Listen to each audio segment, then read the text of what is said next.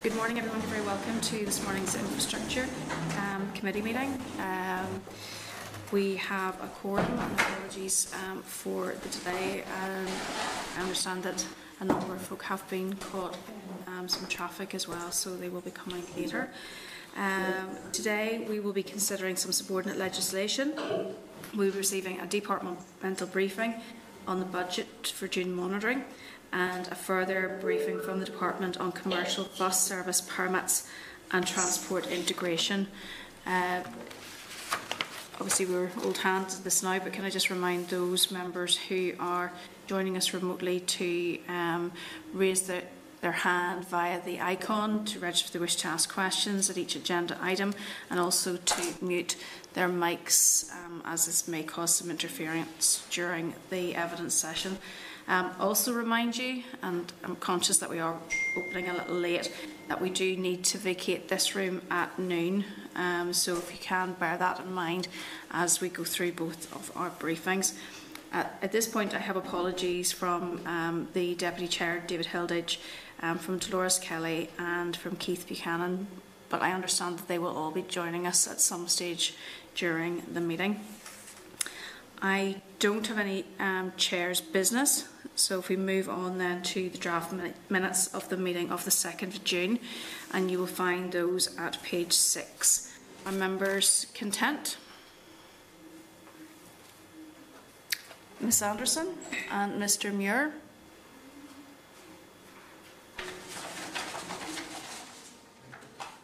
Mr Muir? Chair. Yes, thank you. Just we're on draft minutes, but previously the item before was chairperson's business, and I'm also very conscious that this is probably your last committee meeting, and you will be departing us onto pastures new as minister. I'm just to congratulate you on that appointment and to say that I've enjoyed working with you over the 17 months as chair of the committee. So I just wanted to pass that on. Okay, thank you very much, Ms Anderson. Same here, Chair. Despite our political differences, I think you've been a very good chair and you've treated us all fairly. So well done and good luck going forward. I very much appreciate that. Thank you very much. Moving on then to, can I assume that we've agreed the draft minutes? Can I also just get a brief chance to thank you for your role as chairperson. Again, I always thought I get called appropriately, and thank you for chairing the committee in a very fair and equitable way. Okay, well, no, I very much appreciate that, and I suppose I was going to say something just at the end, Okay. just to obviously thank the committee members as well, but we'll maybe reserve that maybe to the end of the meeting, but thank you for those comments at this juncture. Chair, can I come in as well just to share and concur with some of the comments? I mean, you've been very, very fair with everybody in the committee, and I just wish you good luck in your new post. Great, thank you. And I maybe on the back of that, maybe I hope then that you'll not give me too hard a time then when I take up my new role. You'll bear that in mind for the future months. So, but thank you very much for those comments. So draft minutes, are we agreed? Yes. Okay, thank you. Matters arising at page 15, and again that's from the meeting of the 2nd of June. Any issues that members wish to raise at this point? Nope. Okay. And at page 18 we have outstanding committee requests for information, and obviously the various attempts which have been made to follow up on those items as well. Perhaps it might be something that we may want to look at with regards to whether or not time has passed sufficiently now that maybe we don't need to have those maybe on our list, but or if the issues have been resolved. But if members are content that we leave that maybe to Vincent and Alison maybe to look at as well, if members are content to do that. Okay, moving then to correspondence, item 5. Just again, just draw your attention to the correspondence memo at page 26, and obviously the advisory note with suggested action for members to take on those. I just draw your attention to the correspondence from the PAC, which is the report on driver and vehicle agency, and you will know that this was an issue in relation to the lifts. The DVA are briefing the committee next week on the resumption of MOTs and driving tests, and I suppose I would propose that they come and provide a second briefing on their response to the findings and recommendations on the report, if members are content to do that. Mr. Boylan. Yes, Chair, I could concur with that. I was just checking to see exactly, because clearly, well, obviously, some of us on this committee is on the PAC, and we've seen some very damning reports. So, I mean, at the earliest possible, if they can respond next week, that would be appropriate if they can. I mean, we need to find out exactly how they're going to react in terms of recommendations of that report. Thank you, Chair. Okay. Members content with that. At page... Chair, if I might. Yes, Mr. Beggs. I had raised my hand. I think we do need to be careful here, because the department has a stipulated time period to formally respond to those recommendations through the memorandum of understanding that exists with the Public Accounts Committee. So we need to make sure we don't get into that process. Certainly, there's no harm if we get an update, but I just think we do need to check what the correct protocol is, given that the PAC has primacy on this. Okay, if members are content, then if we can leave that with Vincent and Alison to check that, and if it's appropriate, to then schedule a meeting if we can. They're content to come and update on the issues outstanding with the lifts for next week. I understand that the department are content to do that, but there'll be some things they can't say. If there are things that they can't say, then we can obviously scope that out as well in advance of the meeting, and a note then can be provided to members so that they know what they can and perhaps the areas that they can't ask questions on, or they won't receive a response, if you're content with that. Okay, I am mindful of what you've said, Mr. Beggs, in relation to it. Page 78, we have a request from Newry Business Improvement District to brief the committee on the controlled parking zones that only apply in Lisburn, Newry and Belfast, and I know that this is something which Ms Kimmins has raised on a number of occasions. Yeah, Chair, I'm obviously happy to support this. I think it would be good to have them in as soon as we can. Obviously, it's a very pertinent issue, and it's something that we'll hope to be able to get addressed fairly quickly, so I'd certainly support that. Members, any other issues that they want to raise from the correspondence?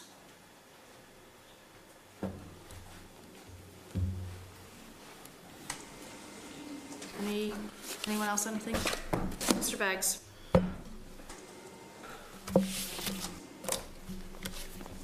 Mr. Beggs? Sorry.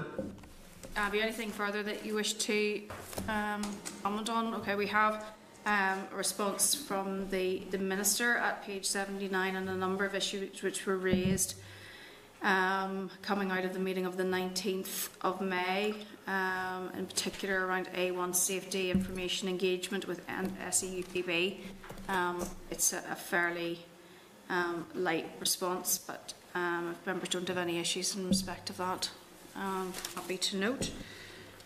Okay, so generally then members are content with the suggestions as to how we deal with the correspondence. Moving then to item 6, which is subordinate legislation, SL1s which are not subject to assembly procedure. At page 86 we have SL1, the loading bays on roads, amendment number 2 order 2021. At page 88 we have SL1, the parking places disabled persons vehicles, amendment number 5 order Northern Ireland 2021. At page 91, SL1, the parking places disabled persons vehicles, amendment number 6 order 2021.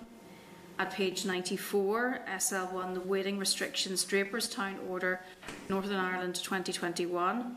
At page 96, SL1, the one-way traffic Belfast amendment number 2 order Northern Ireland 2021. And at page 98, SL1, the waiting restrictions Newton Hamilton order Northern Ireland 2021. Are members content with the proposals for the statutory rule? All content? Okay, thank you. Moving then to item 7, subordinate legislation SRs not subject to Assembly procedures. There are 3 commencing at page 101. We have SR 2021-142, the Parking and Waiting Restrictions Newton Abbey Amendment Order Northern Ireland 2021. At page 105, SR 2021-143, the private accesses on the Trunk Road T4, that's the A1 junctions, Phase 2, up Brickland to Hillsborough, Stopping Up Order Northern Ireland 2021. And at page 120, we have SR 2021-144, the Waiting Restrictions Macará Order Northern Ireland 2021. Do members have any issues which they wish to raise on any of those SRs? Are members content with statutory rules? Don't see anyone saying otherwise. Okay, so thank you very much for that. Agreed. Moving then to item 8, we're having our departmental briefing on the budget June monitoring. Hansard will record the meeting. Tabled at page 3, we have the departmental briefing paper, and at page 8, with the 2021 outturn and forecast outturn. So those 2 papers are in your tabled papers. We will welcome in person, which is lovely to see. We've Susan Anderson, the Finance Director, and Declan Bloom, the Deputy Secretary of Resources, Governance and EU Group. You're both very welcome, and particularly Declan's, actually both of you, maybe is it your first time actually physically in the committee with us too, so and congratulations on your new role. Thank you. Thank you. If you'd like to make an opening statement, and members will then follow up with some questions. Okay. Well, thank you, Chair, for the introduction. I joined the department as Deputy Secretary of Resources, Governance and EU Group a few weeks ago, and I'm looking forward to engaging with the committee and very much welcome the opportunity to brief members today on the department's June monitoring round for 21-22. I'm joined today by Susan Anderson, our Finance Director, and by our Director of Network Services, Conor Lockery, who you'll see on your screens. What about Conor? Apologies. Conor, you're very welcome to the meeting. The June monitoring round has involved an extensive scrutiny of our financial position and forecast for this financial year, which is likely to be another year of uncertainty given the current situation as we move forward with economic recovery. If members are content, I plan on my opening remarks to firstly outline the resource position, then move on to the department's COVID pressures, and finally set out the capital position. In terms of resource, the ministers had to make some very difficult decisions in allocating opening baselines. Excluding NI Water, the department has a flat cash resource budget of $429.9 million, which does not cover inflationary pressures and is effectively a real terms cut. Indeed, it is important to say at this point that apart from Northern Ireland Water allocations, none of the department's resource bids above the 2021 opening baseline, including COVID pressures, were met. These bids are essential to ensure the delivery of many basic public services, including the provision of public transport, roads maintenance, winter gritting, planning services and active travel initiatives. The ministers therefore have been hugely proactive in reducing administrative budgets to try to address inescapable pressures to maintain frontline service delivery, and the committee has been provided with the opening budget breakdown. Resource bids submitted in this monitoring round represent the inescapable pressures faced by the department in TransLink. Bids totalling $36.7 million have been submitted for resource pressures. TransLink pressures totalling $27 million, which are largely due to inflation and new costs, despite maintaining cost efficiencies of $10 million. In addition, to minimise the impact of the resource budget outcome on roads maintenance, the TransLink baseline has had to be reduced by $5 million. Pressures for roads maintenance and winter service of $3 million and $4 million respectively have also been submitted. These bids are to maintain roads maintenance at a level similar to last year and to ensure that an average winter service can be delivered. As I have mentioned, funding was secured for NI Water in the opening budget. However, a further $1.7 million is required to meet the regulator's final determination, which has recently been published. This has also been submitted as a pressure. Finally, on resource, other departmental pressures totalling £1 million have been put forward. This includes staffing pressures and increased IT costs. The department continues to operate with a significant number of vacancies, and further investment in staffing is required if we are to maintain our ambitious capital programme and ensure that statutory duties are met. So, as you will appreciate, the overall resource outcome is extremely challenging, and very difficult decisions will be required if further funding is not secured in year. It will also have very significant implications for Northern Ireland's economic recovery, driven through the programme for government. Turning now to COVID pressures, Northern Ireland Water had its pressure met in the opening allocation. A further £20 million was allocated to the department in May, and outstanding pressures of £42.8 million have been resubmitted in the monitoring round. TransLink's financial position continues to be a concern, despite the welcome additional £50 million that was received at the end of last financial year. TransLink's financial position will be kept under close review by the department as we move through the year. Moving on to capital, £722.5 million has been allocated for capital investment in the current year, which is the largest budget that the department has ever received by some margin. Although this increase in capital will allow for investment, which will be vital if we are to deliver essential economic recovery from the pandemic, it will be extremely challenging to deliver a capital programme of this scale within a constrained resource budget. Finally, in this monitoring round, capital bids include 2 bids for flagship funding.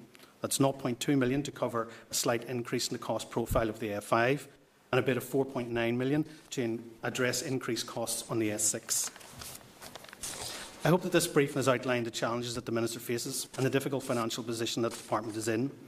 In closing, it is important to reiterate that the Minister is very keen to get the Committee's views and support in shaping and delivering improvements to people's lives and welcomes your constructive challenge and input. Susan, Conor and I are very happy to take any questions. Thank you. Okay, thank you very much. And you'll appreciate that the Committee has been a source of support, I suppose, in many respects, for the Department in sort of challenging the financial situation and lobbying for additional resource where necessary. And I suppose we are, as you have said, concerned in relation to the lack of resource vis-à-vis capital and the implications that will have and will cause as we move forward throughout this financial year. At this stage, really, all we are still hearing is that this will have an impact on basic services, and now you're saying obviously the implications for Northern Ireland recovery, and it's been very much sort of a headline as opposed to actually knowing what that really means. Are you in a position to give us any more detail about, how we will see that visibly?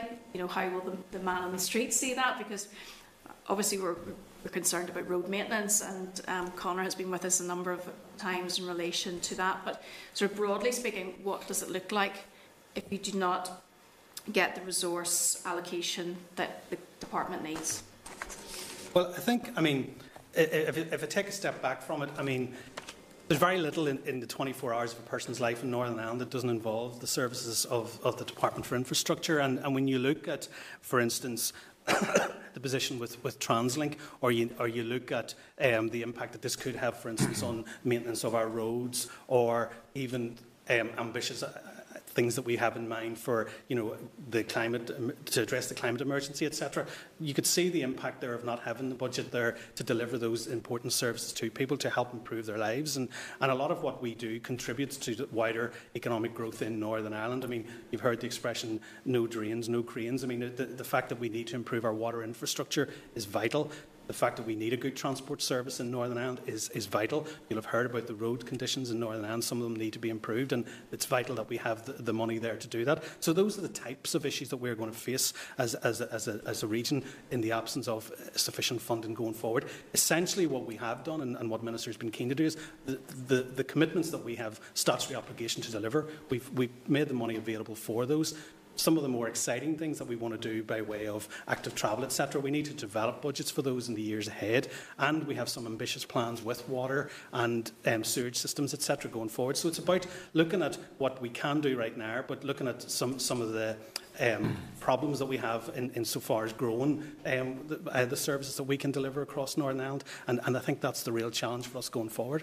Okay, you have said that TransLink is obviously an ongoing concern, and we're aware of the the implications of COVID on TransLink.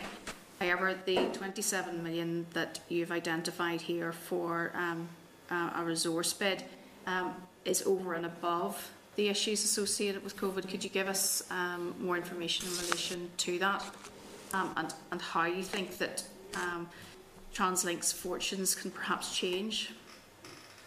Susan will keep me right on the figures here, but what the 27 million over and above the 50 million that was originally requested from COVID is the gap between what they think, TransLink think that they can generate by way of fares, which is in around 180 million, and then 257 million where they think is going to be the cost for them in this financial year. So there's a gap there that needs to be filled. I mean, I have my introductory meeting with the Chief Executive of TransLink next week, and we're going to be talking about just how we move forward together and how we take account of pressures that will likely emerge during the year. So I guess that's how we're viewing it at the moment. I don't know if there's anything extra there. Yeah, just I suppose to get more detail in terms of the actual pressure. A large part of that will be inflationary pressures, so the cost of fuel, etc., that will increase from one year to another, as well as staffing costs.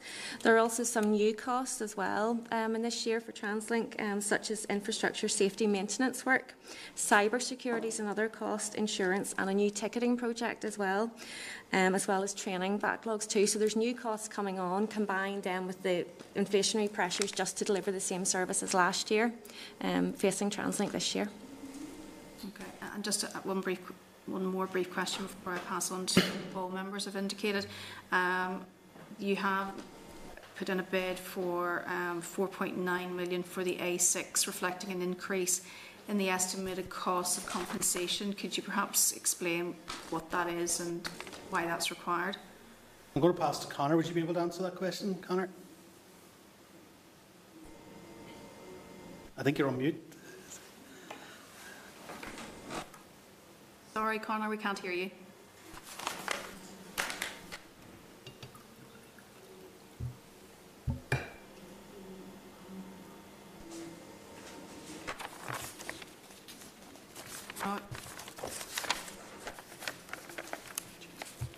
No, I don't. Enough. What we'll do is I'll maybe move on to other members, and if Conor gets to the stage where he can speak to us, I'll call him in. Mr. Buchanan. Yeah, thank you, Chair. And just to follow on the Chair, and maybe if whenever Conor gets I can see that look of horror in his eyes there when it doesn't work.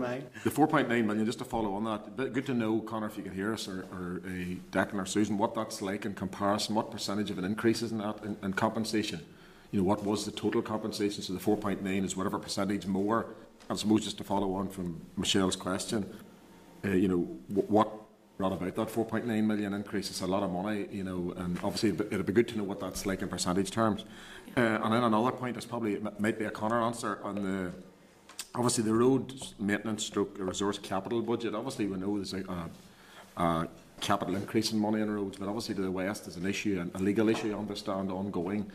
And I have great concerns about that because I'm seeing nothing happening in the west of the province at all in roads. Yes, there's small items. I think it's under the £15,000 on the resource repairs, which is very small, in it, but no capital projects because there's obviously some legal case going on. Have you any update on that? And I appreciate it is a legal case, but have you any update on where that's sitting? Because we're now in the middle of the summer when all that work should be being carried out and nothing's happening.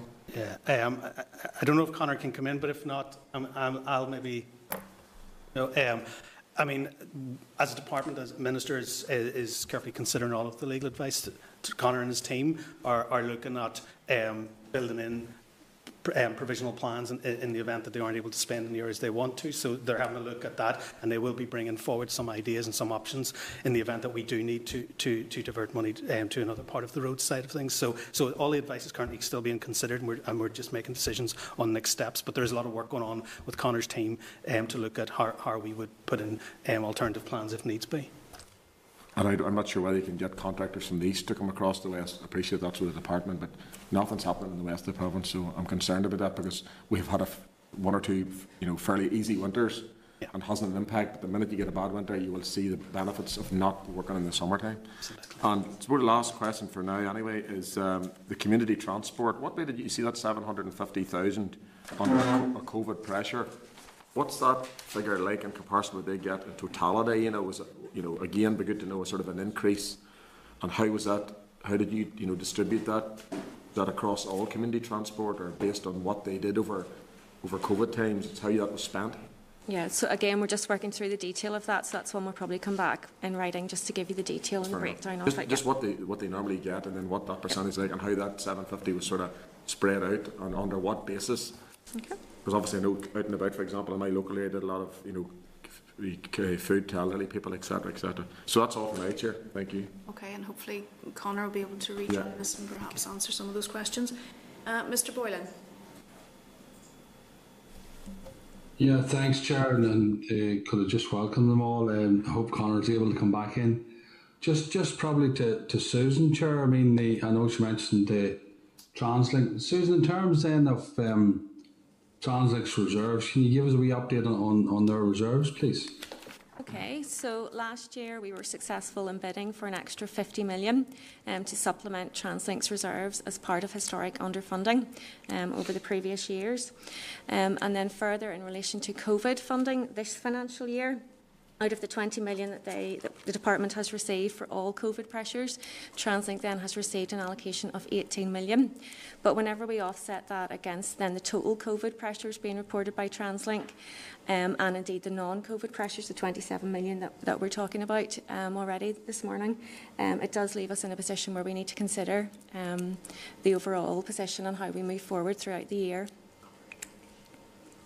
I appreciate that, and just question obviously with Declan, and Declan, good luck on your new post, and also Conor, because I mean, like Mr. Buchanan, obviously the RA representative deal with a lot of rural roads issues, and I'm just wondering what's been allocated this year, what we're looking at in terms of allocations for the rural roads maintenance budget, because I mean, and I appreciate, Declan, what you've said about resource, but I mean, clearly COVID did play a big part in terms of some of the works. I know there was some good work done, but there was works there that obviously would be outstanding. I was just never got that. No fault of the department, obviously, because of the restrictions and everything else went with it. But just moving forward in terms of what we're spending now and what's our plans for new rural roads maintenance schemes or budgets, sir, could anybody respond to that, please? Yeah, Mr. Boylan, Susan's going to answer that question. We have a figure. Yeah, I can give you sort of the high-level figures on this. So in terms of a total roads recovery fund, this year Minister has set aside 17 million. And within that, then 15 million has been set aside specifically to address rural roads. Chair, can I just test to see if I'm being heard? Yes, we can hear you now, Conor. Yeah, good. It's amazing what restarting can do. Can I come in now, Chair, if that's okay? Just there was a couple of questions. I was able to hear you okay. Yes, please. The queries that were raised on the A6 is not something I'm directly involved with, but I certainly know the work of the contractor was impacted by COVID, and I have no doubt that some of the money relates to that. But maybe if we need more details, maybe something we could write back to committee separately on. Yeah, that would be helpful. To provide a bit more detail on that 4.9 million. On a couple of members have raised issues around the contracts, and yes, it's certainly something we're aware of. There are contract difficulties, and we're trying to work our way through that and to understand the impacts. It's certainly going to be difficult to spend the increased budgets we have this year, given these difficulties. But yeah, that's something we're having a look at, and we'll maybe provide an update to committee once we fully understand the issues and what the picture's like going forward. Okay, I think probably in relation to that, it'd be really helpful if we could get a timeline, because the year goes in very quickly, but there are also a number of contractors there who were anticipating this work, and that could cause serious difficulties for them and their workforce, as well as obviously the communities in which these works need to be carried out in. Yeah, just to respond to that as well. Yeah, that's certainly, we're acutely aware of that. Just picking up on the 17 million pounds for the Road Recovery Fund, which Susan referred to. Of which 15 of that is on rural roads. I see the vast majority of that being delivered through contracts that aren't part of the legal challenge. So I would expect us to be delivering that on the rural roads this year. Okay, Mr. Buchanan, did you want to come back? If you don't mind, Chair, just on that, Conor, you know the way some of those contractors can do a smaller, I think it's a £15,000 figure, and they can do a smaller contract. But do they not have a limit then? They can only do so many 15,000. Is that then going to be a restriction for this rural roads recovery scheme? So in other words, is there contractors there that can deliver that specifically in the West? Yeah, certainly are limiting factors around outputs, but as I say, it's part of the wider consideration we're giving to the whole issue of contracts and what we can deliver, not only in the West but right across the province. So it is something that we will update committee on once we fully understand the issues. Yeah, it'd be good just to get an update on where you're at with the larger contracts and if we can actually spend that in the West based on the smaller figures per smaller contracts. Thank you, Chair, and thanks. Okay. Mr. Boylan, apologies. Thanks, Carol. No, I appreciate Mr. Buchanan jumping into the West, but there's a few other parts of the country might need done as well, Chair. But, Conor, just on that, I mean, just to keep the committee updated, it's welcome that there's more money being allocated, but it's no good if we can't spend it, and you've indicated there that it can be spent in most cases, and it's just to keep the committee, obviously, and ourselves updated in relation to that. A couple of points, obviously, Declan, I want to raise in terms of the electric charge points in ESB and what the department is going to do in respect of that, and also the Blue-Green Fund. If you'd like to maybe respond to that, please, if there's anything there. Thank you. I wouldn't have detail on that. I can come back to you on that, Mr. Boylan. I know we've set aside 20 million for the Blue-Green budget, with some ambitious ideas about how we can make best use of our Blue-Green land, but I haven't got the detail of that, but I will come back to you on that. And the electric charge points issue as well, because I know the Minister was keen to move forward in terms of the electric vehicles issue. So if you give us a wee update on in relation to the department's work, BSB as well, okay? Okay, we'll follow that. Chair, that's me. Thank you very much. Thank you, Mr. Muir. Thank you very much, Chair, and welcome everyone to the committee meeting. Just a couple of things. First of all, just following on from what Cathal had mentioned around the investment in active travel and the Blue-Green Fund. I think from reading you there, it's £20 million for this financial year, just to confirm that is that the case? Yeah. Yes. Okay, I'd just like to outline my extreme disappointment at that, because the department has a 29% increase in its capital budget, but essentially the investment and the Blue-Green Fund is not all of it, but it's a substantial element in terms of active travel. It's actually been frozen. So essentially, in comparative terms, there's been a cut in active travel. Now, if the department are real around their commitments in terms of active travel and sustainable transport, then the money needs to follow that. And to see that frozen at £20 million, to me, all the statements of all the strategies, all the documents mean nothing, because the money's not being invested in that area. So I just wanted to outline that from my own perspective, because that's an extreme disappointment. I've heard that it was possible it was going to be £20 million and it was going to be frozen, but now that that's confirmed, that sends out a really bad message, especially in light of the strategies that were announced last week. So I recognise your officials and your detail on what the outcome has been in terms of the Minister's decisions, and I respect that, but I wanted to outline my disappointment in relation to that, because that comes on top of a flat cash resource budget, which makes delivery of a lot of these issues a lot more difficult. Just in terms of a couple of questions, I would declare at the outset that my stepfather is a quality manager for the A6, because I know that that's referenced within the report, and I'll not be asking any questions in relation to that. In relation to the resource budget and that being largely flat, but the capital budget being increased, I think the last time we discussed this, one of the discussions was around the innovative ways to try to find ways to be able to progress the capital budget in that context. So it would be, for example, capitalising stuff which is previously considered as resource expenditure. I just want to see if there's been any developments in that field, because there's real concern that with that increase in the capital budget, the department will struggle to be able to spend it without the additional resource. Do you want to go ahead? Yeah, so just in relation to the capitalisation of costs, we do, whenever we're looking at schemes, go through quite forensically to see what we can actually capitalise. And we do look, we obviously have to comply with the accounting standards, so we do look to make sure that we're also complying with those, but also seeking to maximise what we can capitalise. And as I say, we do that on a scheme by scheme or project by project basis as well. So we are working internally on that. Nothing significant, I suppose, to report at this stage, but we are looking at that carefully. Okay, it's just with that increased capital, but not an increased resource. Last year, it was outlined that no additional bids were made towards the end of the financial year in relation to roads resurfacing because there wasn't the resource to be able to turn around the work within the department to get that delivery on the ground. I just want to see if has anything changed, because I'm just really worried that we're going to approach the end of the financial year with significant issues here in terms of being able to get this capital spending delivered.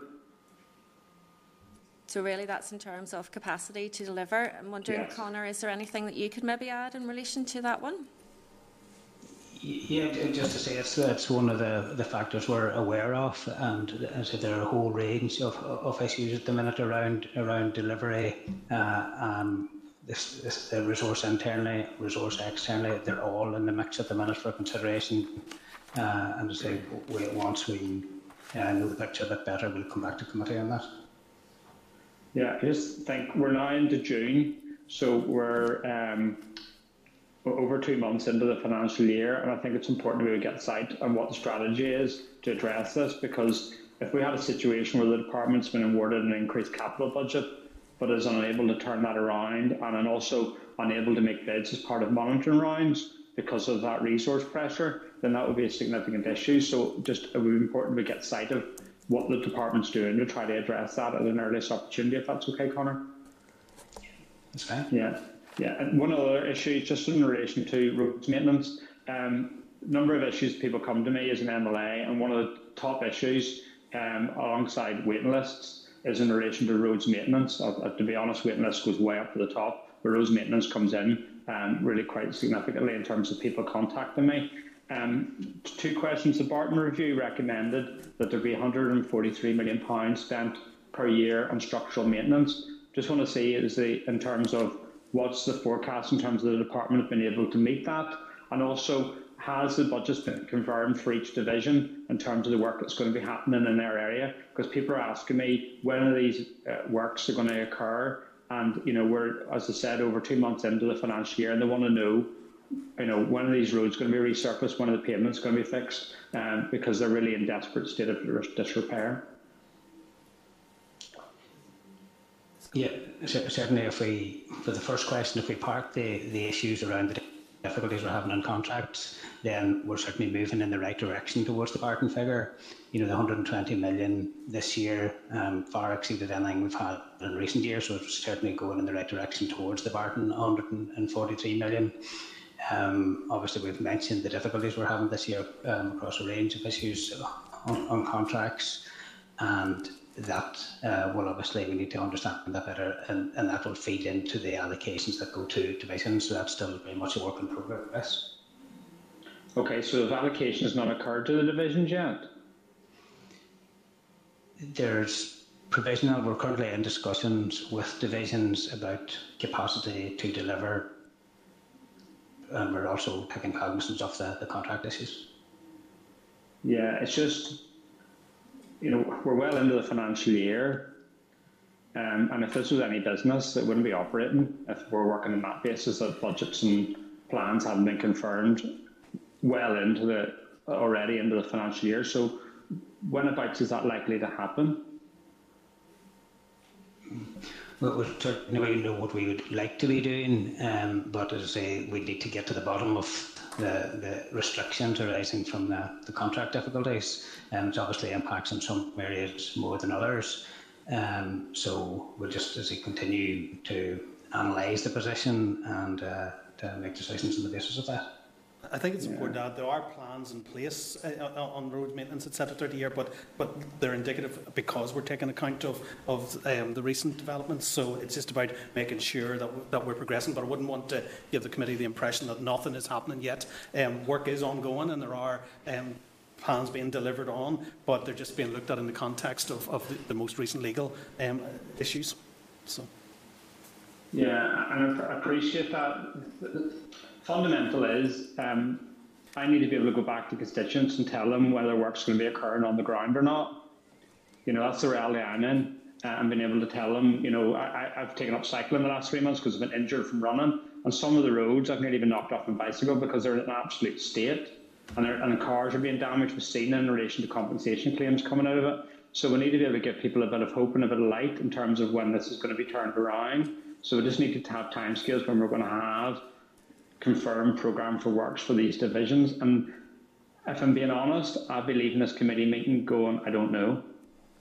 Well, could I assure you, Mr Moore, that there are plans in place for road maintenance throughout the region, but that there are also provisional plans being developed in light of most recent legal advice. So if you take away that there is work planned out, work probably already happening on the ground, but that these plans will have to be revisited in light of the legal advice. But that doesn't mean nothing will happen. That means plans will just need to be reshaped as we go into the later part of the year. Okay, just one last question. In the context, sorry, can I just add to that? Yes, no problem. Yeah, go ahead. Could I just add to that we, the divisions, will be going to councils with their council reports over the next, June and July, and we will have programmes included within those. Obviously, in some areas where we're having the legal difficulties, we'll have to consider how to present that and what caveats to put in there. But certainly in some areas we should have full programmes.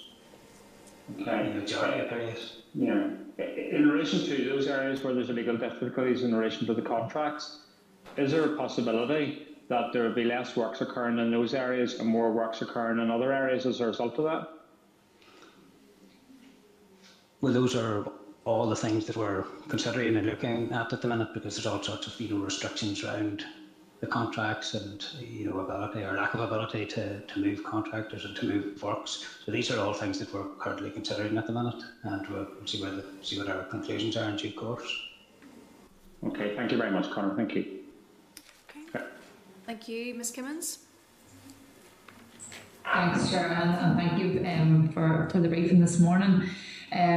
Just, I suppose, a couple of things, and firstly, leading on from what Mr Moore said around the active travel budget, and I know, Shara's frustration about how it's only received 3% of the department's budget this year, and I understand that it's partly tied up with pre-commitments and the like, but, it isn't good enough if we want to see walking and cycling become a bigger part of the way we get around. So I was just wondering, can you comment on how much funding we can expect to go towards active travel this year? Yes, so in addition to the 20 million then for blue-green, on the resource side there's an allocation of 660,000 with a further $500,500 allocation this year. Now decisions on those are still being worked up, but that's the funding that has been set aside then for this year in resource, and that's in addition then to the 20 million in blue-green. Okay, thank you, Susan. And just in relation to the bid for departmental pressures, and it's including funding for Waterways Ireland, can you give me a wee bit more detail on that as well? Yes, I'll pick up on that one. So it's a small amount actually that's set aside for Waterways Ireland. It's just a couple of 100,000 set aside, so it's really just in terms of resource pressures. There's nothing significant to draw out there. It's just their routine resource pressures. Yeah. Okay, no, that's grand. I suppose, and again, coming on from Mr Premier's points around roads maintenance, and I mean, my constituency in Uri Armagh, and I'm sure my colleagues there would agree, it's probably the biggest issue that we're all dealing with. Conor, did you just say there that there was 120 million this year for that? Can I just clarify that? Yes, the initial allocation for structural maintenance is 120 million, of which 17 is roads recovery fund and 15 of that goes towards rural roads. That's the initial allocation. And it's 20 million more than last year. Is that right? That's right. Yeah, that's correct. Yeah. I suppose just to try and get a sense then, I know obviously there are issues around contracts, but as I said, there's a huge list of what needs to be done. Do you foresee that once the contract issue is resolved, that it would make a good a good dent, I suppose, in what is needed to be done, or how do you see that panning out? Yeah, well, it obviously depends on where the contract issues takes us to. If we didn't have those, certainly it would. It's a 20% increase in last year,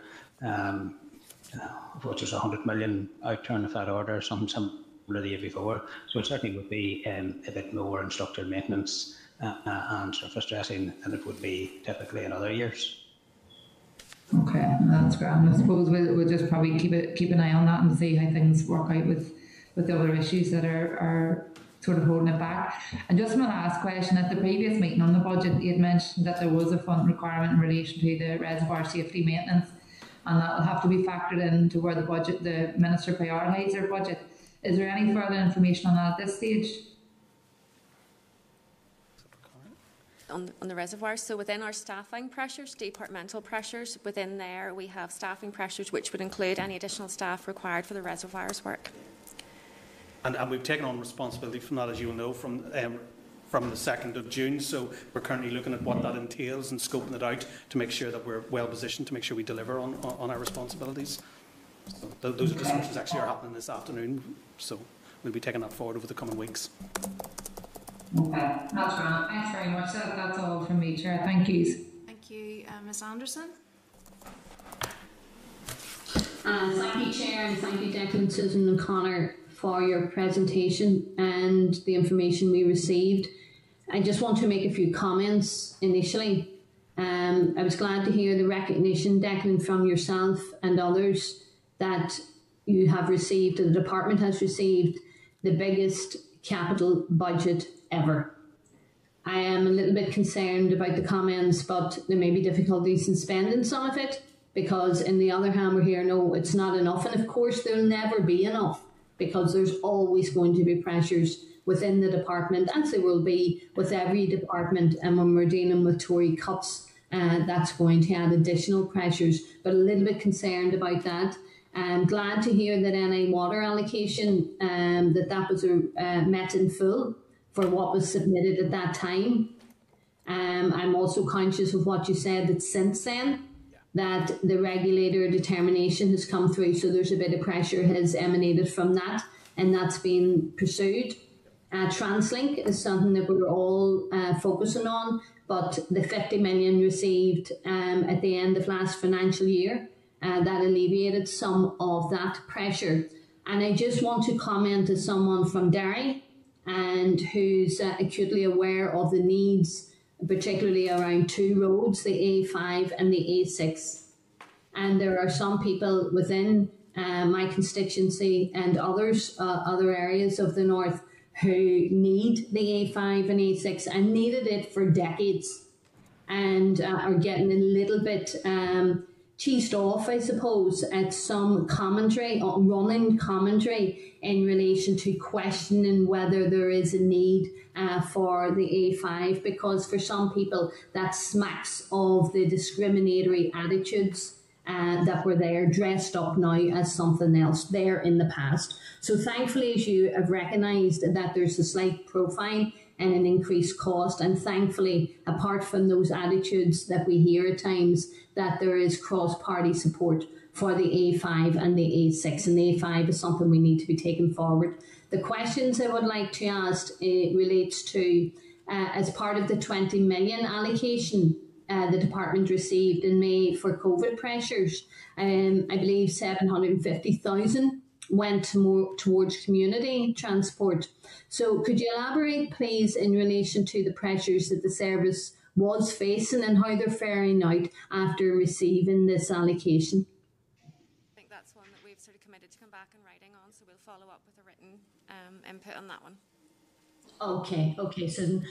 Susan, or whoever, in relation to the transport sector, like the bus and taxi operators and taxi drivers, it's something that this committee, in terms of members of the committee, we're very focused on that particular sector and all the relevant strands of it.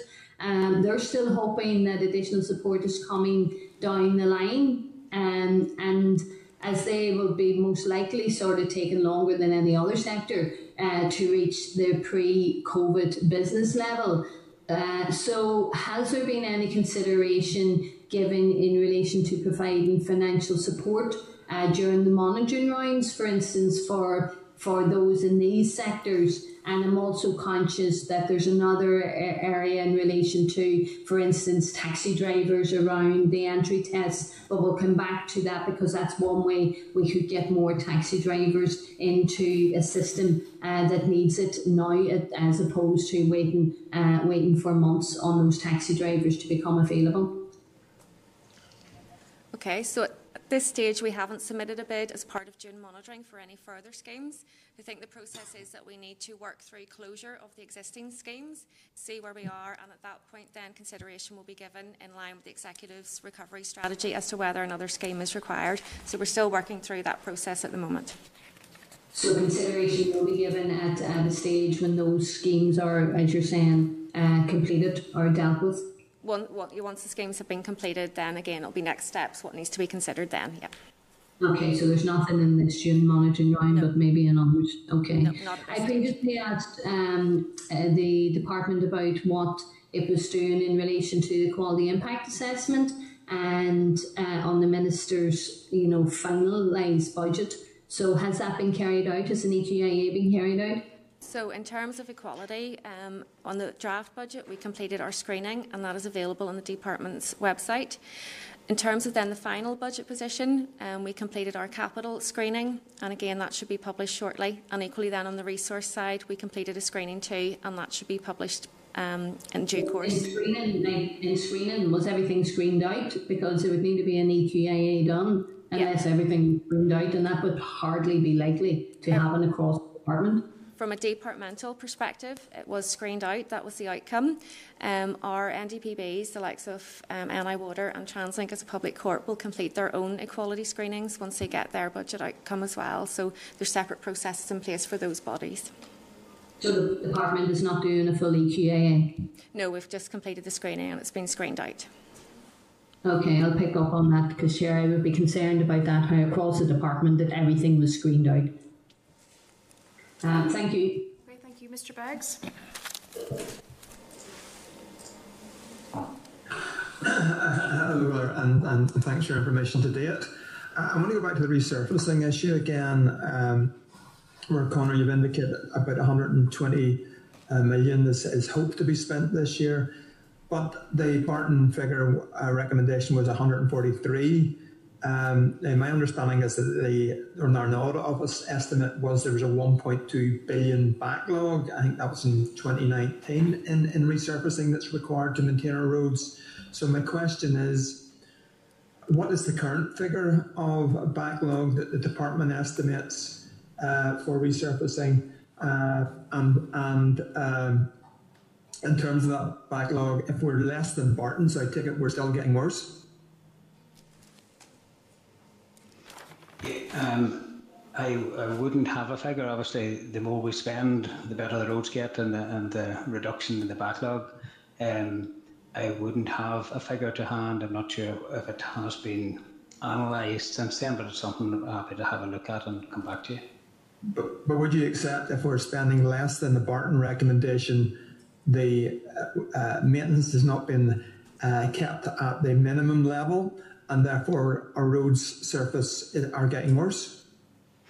Well, there's a lot of factors, contribute. The extent of winters is obviously a major factor on the condition of roads, which have been, relatively mild in this last couple of years. So, it's the finance is one part of it, but there'd be reduced traffic on roads last year, for example. Weather conditions wouldn't have been as bad. So there's a number of factors to be considered that would contribute to that. Turning to the emergency repair budget, the fixing the potholes, which I realise is an expensive option when you have to go that way. Is it still set at 50 mil, and is there still a shortfall there? 50 mil, a 2-inch hole before any repair happens? Yes, certainly the resource bid of 7 million is aiming to take us to where we were last year, but we're already committed to the same level of service in relation to those key areas of pothole repair, grass cutting and gully emptying. So yes, it's the same as last year in that it's 50 mil on all roads, but 20 mil on higher traffic roads would be the trigger level for pothole repair. Okay. Then turning to the roads maintenance contracts issue, where you're out of time in some areas. I'm assuming you're looking at if there's a short-term fix, but there's also a long-term issue in terms of having to issue new contracts. So where are we in each of those two issues? Are you trying to see if you can extend the existing contracts, and when do you propose to advertise so that there's a permanent solution? All those issues are currently being considered. They're all live and under consideration at the minute. So we haven't concluded on those, but they're certainly being considered at the minute. And what's the length of time if you have to go to tender? Are we still subject to the 6 month European advertising regulation? Well, there's different types of contracts of different timelines. So it depends on the scale and type and size of the contract. So again, that's something that we're looking at. Can you clarify if it's large enough, or is Northern Ireland still subject to European regulations on issuing contracts? I would believe that it is. It's something we'd possibly have to confirm separately in writing, but I'm not aware of any relaxation in requirements. Okay. Turning to your monitoring bit then, you mentioned some new costs, and then you've mentioned cybersecurity. I can understand that being a new issue. There's been major attacks on infrastructure around the world, dare I say. But it also mentions real infrastructure safety maintenance work. Can you allude what new issues are arisen there in terms of health and safety? Because obviously that's very important that it's addressed. Again, I don't have the detail to hand on that one, but we can get some further information. I don't think it's new issues that have arisen. It's more of a programme of work that needs to be taken forward in compliance with regulations. But yeah, we'll follow that up. Sorry. And you've also mentioned a maintenance and training backlog. Now, my understanding is that garages and essential travel, they were all key workers, and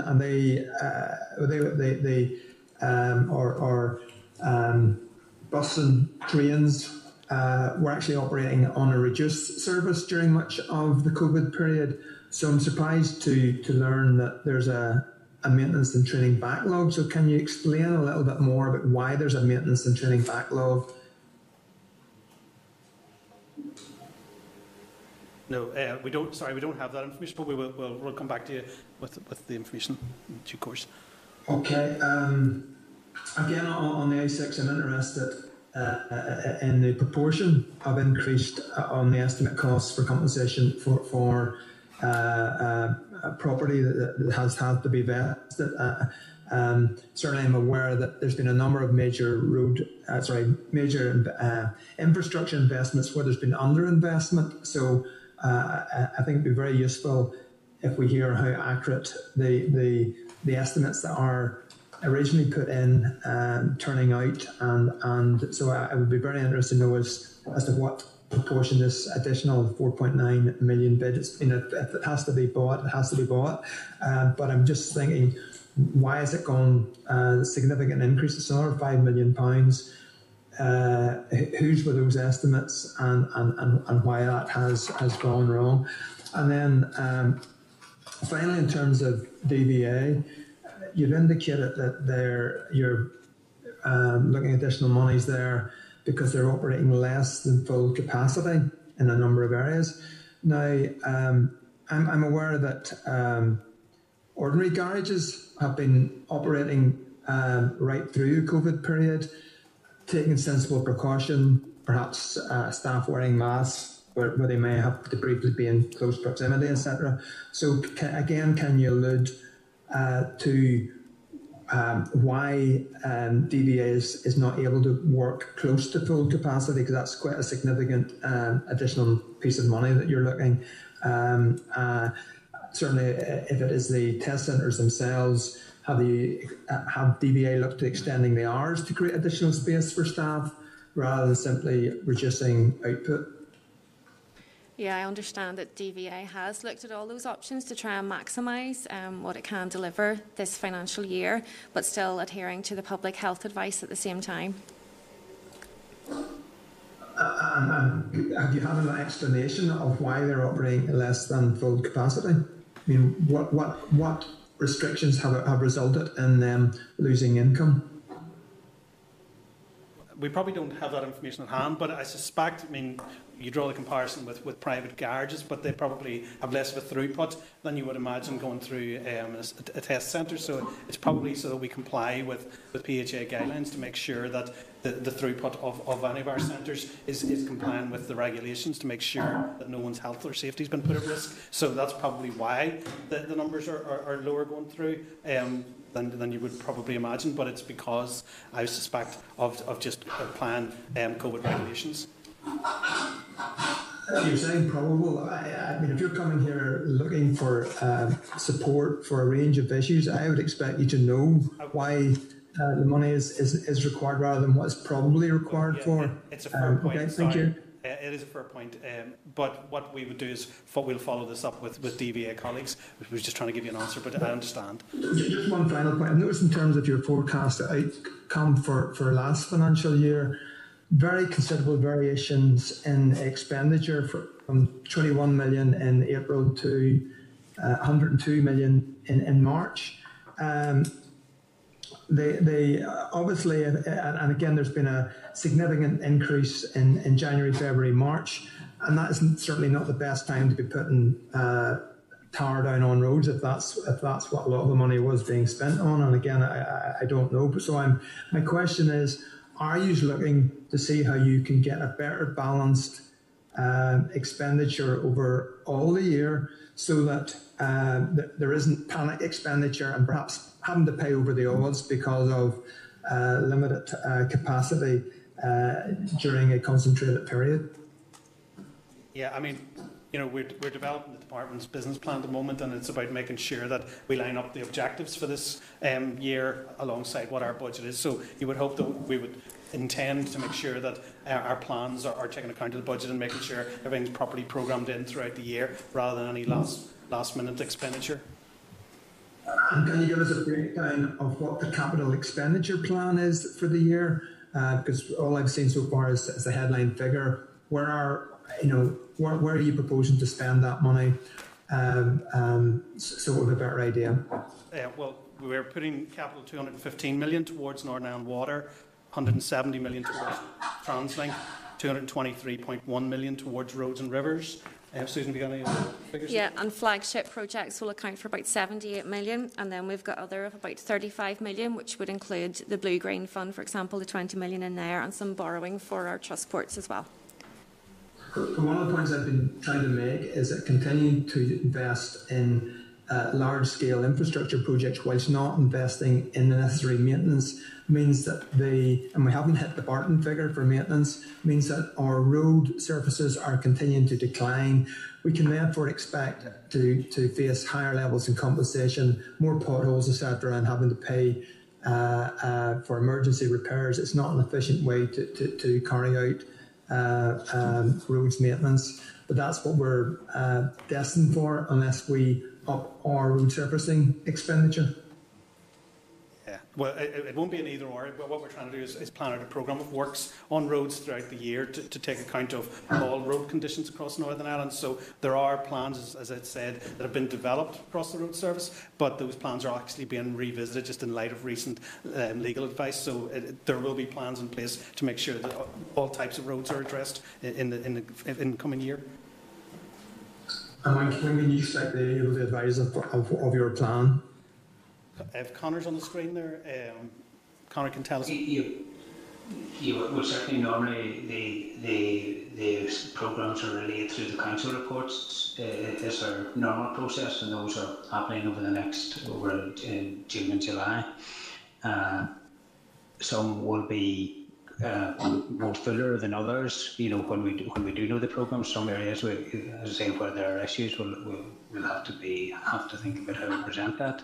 But certainly in all areas, we fully take your point that we want to be getting schemes to ground as soon as possible, and we certainly have full programmes that we're taking forward at the minute, because we're mindful that it's better to, for a whole host of reasons, to put down blacktop in the summer months with reduced traffic levels, longer working hours. So we agree with you totally on that point. Okay, thank you. Okay, thank you. Deputy Chair. Cheers. Thank you. Apologies for late entry to the meeting. Sorry, my voice isn't the best at the minute. The voluntary exit scheme obviously affected various sections across the department over a period of years and has been responsible maybe for a reduction in skills and maybe senior positions and whatnot. Conscious of the resource budget, will they be looking at ensuring staff are distributed correctly across the departments to get an even queue where there is those voids?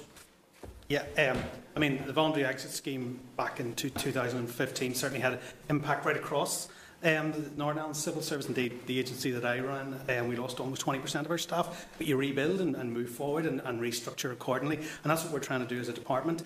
And most recently we've started having discussions around the senior team that we're going to look at our staff and look at where our priority areas are to make sure as best as possible that we can direct staff to our pressure points to make sure that everything is being taken forward in the best way that we can. I mean, it is a process, and the vagaries of recruiting staff, etc., take time. But we are going to be working closely to do that, because we do recognise that with gaps across the department, as it is in all departments, that we need to address those and address those quickly to make sure that we deliver on all our priorities.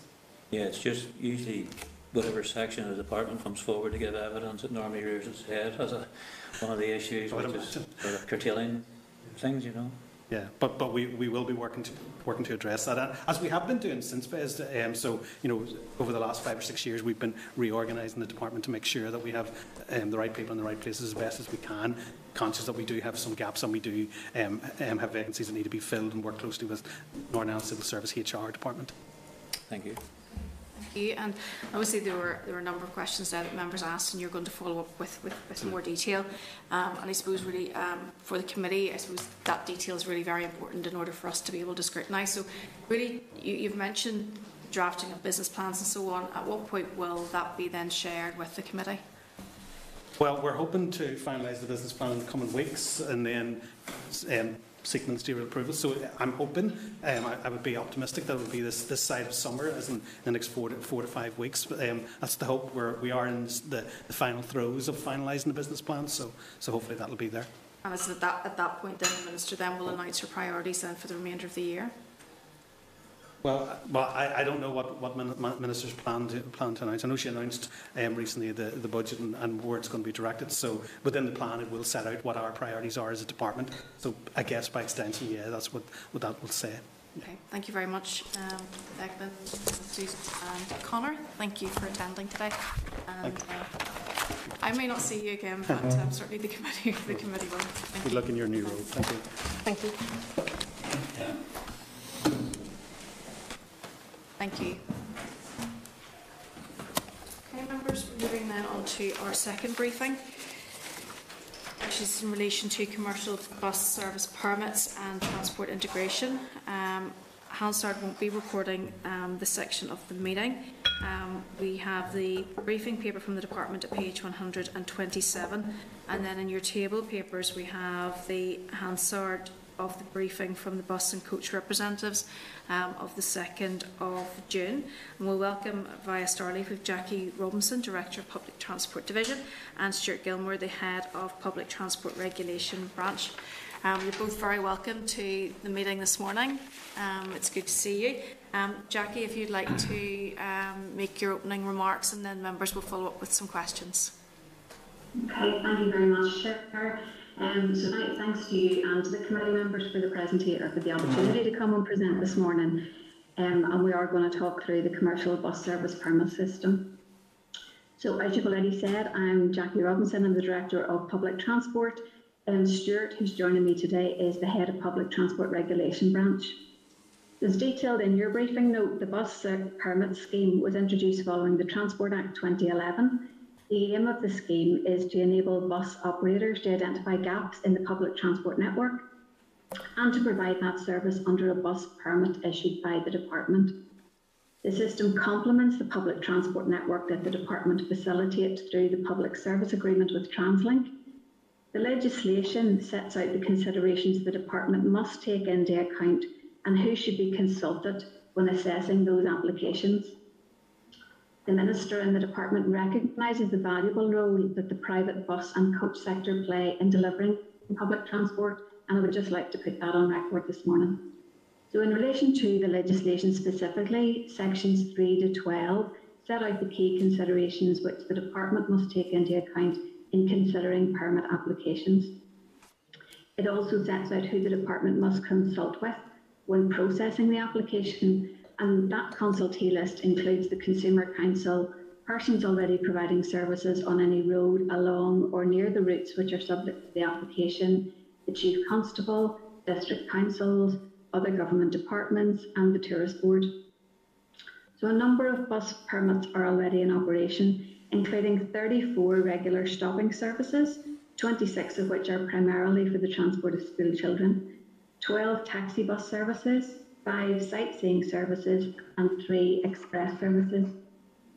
If an operator identifies a gap in provision and wants to run a service to meet the need, they complete an application providing information to the Department. That information includes evidence of the need for the specific route and demand on that route. In assessing the information provided, the Department consults with organisations listed in the legislation. The Consumer Council received the original submission as well as responses from other consultees to inform their final recommendations. This does add to the time frame for the consultation stage, but also recognises that in the legislation the Department is required to take account of the recommendations made by CCNI, and this additional step ensures that they have all the available information to help inform those recommendations. You will be aware that following an unsuccessful application for a bus permit, an operator did apply for a judicial review of the process. Following on from that JR application, the Department reviewed the process used for permit applications and made a number of changes to ensure the process was robust and that sufficient expert advice was included in the decision making. In developing the changes to the process, the Department engaged with a number of key stakeholders, including Bus and Coach NI, who represent a large part of the private bus and coach industry in Northern Ireland, and also several bus permit operators. We also consulted with TransLink, MTAC, the NTA, Tourism NI, PSNI, DVA and the Consumer Council. These changes were subsequently approved by the Department in May 2019. Following restoration of the Assembly, the Minister approved referral of applications to her when the application is assessed to have a significant impact on the strategic public transport network or present potential policy implications. The most significant changes relating to the creation of the new branch, Public Transport, within Public Transport Division, so that's the Public Transport Regulation branch that Stuart heads up, and that branch is tasked with administering the system as well as the introduction of a determination panel to consider new applications. The purpose of the panel is to provide a more detailed scrutiny and review of all available evidence. The 3-person panel is chaired by the Director of Public Transport Division, which is currently me, in addition to 2 DFI staff at grade 5 or grade 6 level. The panel considers the evidence provided and make a determination to approve, refuse, or where an application is assessed to have a significant impact on the strategic public transport network, the panel can refer the determination to the Minister. To ensure a robust evidence-based approach, the panel are provided with all evidence submitted by the applicant, responses and comments from consultees, any available specialist advice and analysis prepared by the branch. In addition, a background brief is also prepared for panel members to advise them on the relevant legislative considerations and other issues in making a consideration. This is important to ensure that all panel members are fully aware of the background and the legal context in which they take decisions. They also sign conflict of interest declarations. In the case of renewal and amendment applications, the Head of Public Transport Regulation branch considers these and a determination panel is not required. Other changes to the process include the use of specialist advice where necessary, So, for example, economists, statisticians, transport planners, and an increased cooperation between the department and the applicant throughout the process. The applicant now has the ability to see and agree what will be issued to consultees. All of the changes made are designed to improve the process and ensure it provides for fair and robust decision making within the bounds of the legislation. This has resulted in an increase in the estimated time to process applications. So the first permit application to be processed under these new arrangements was approved by the Department in December 2019. A further 11 applications have been processed, with 5 being approved and 6 being referred to the Minister. As a result of the changes, draft guidelines document was issued to operators, industry groups and the Consumer Council in March of this year. Following written feedback and a meeting in April, officials agreed to do further work on the guidelines and to undertake a wider, more detailed consultation exercise. In terms of engagement, the Department established a bus operator forum in December 2019, which has continued to meet regularly since then.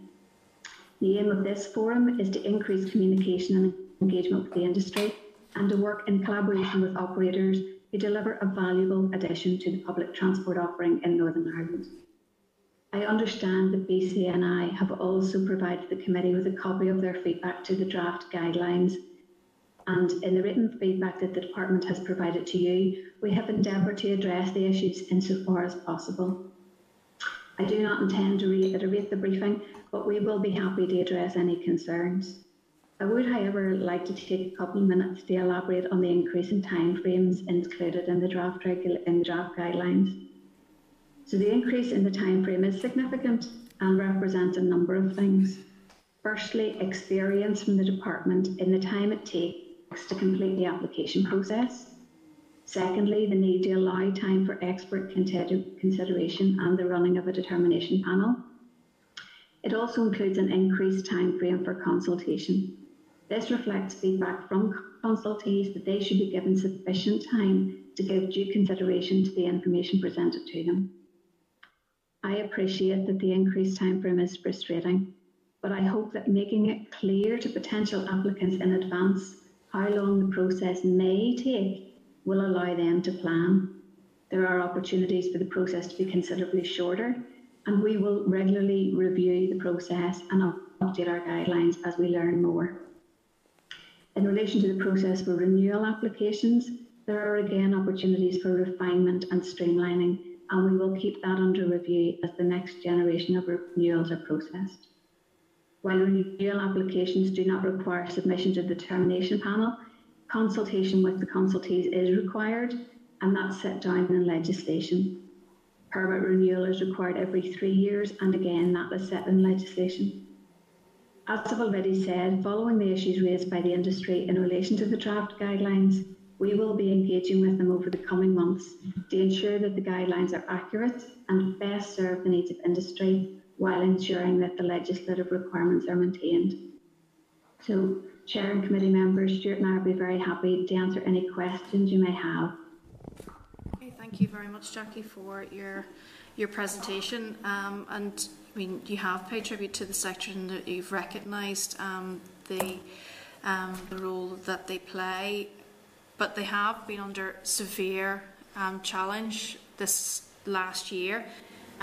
They have had difficulties, particularly with regards to sort of tourist aspect of their businesses. They have sought and indeed faced a number of challenges in relation to financial support. So you can see that this is a sector which is under severe pressure.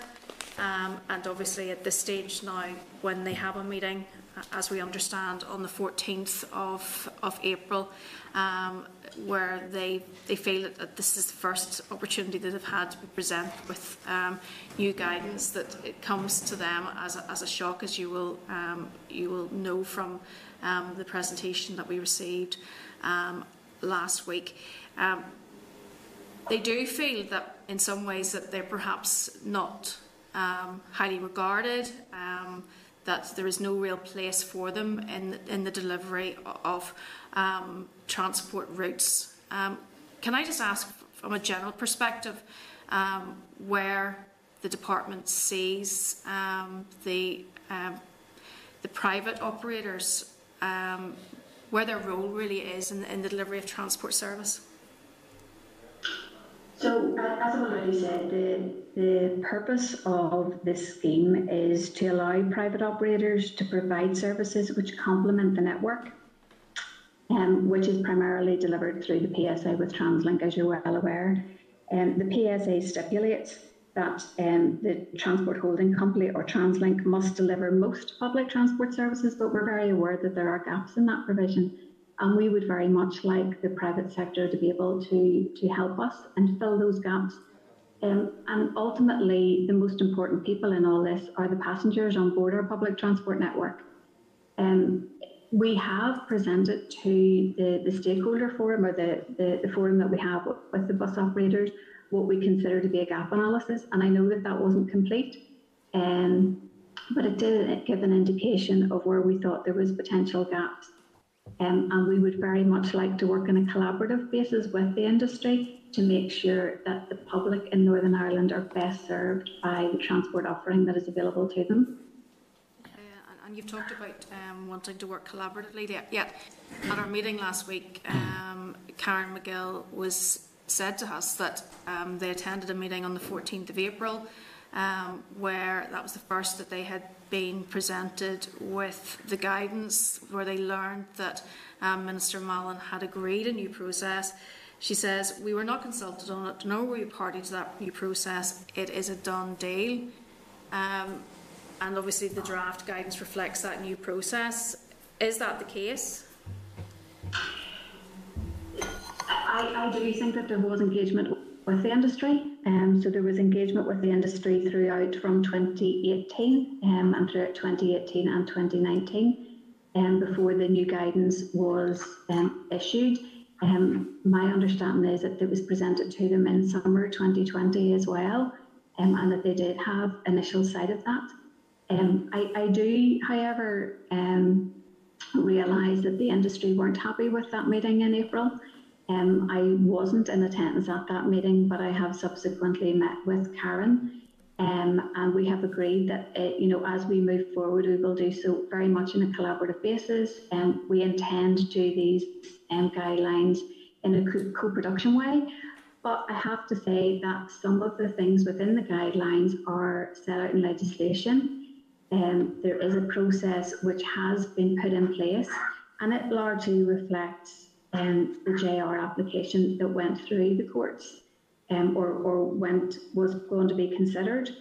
So there are some things where I think what we have done is to improve the process, and I would be reluctant to go back on that. So if you think about, for example, the determination panel, so as opposed to one person making a decision on an application, there are now 3 people who have a level of independence and can analyse and scrutinise the information in much more detail. I think that's a good thing to do, and I would like to have the conversation again with Karen. And if the committee feel that isn't appropriate, I think it is the best way of doing this. It's the best way of making sure that there is a transparent process in place, and I would be keen to continue with that. Where there may be some opportunities for the process to be refined would be around, so for example, the consultation exercise.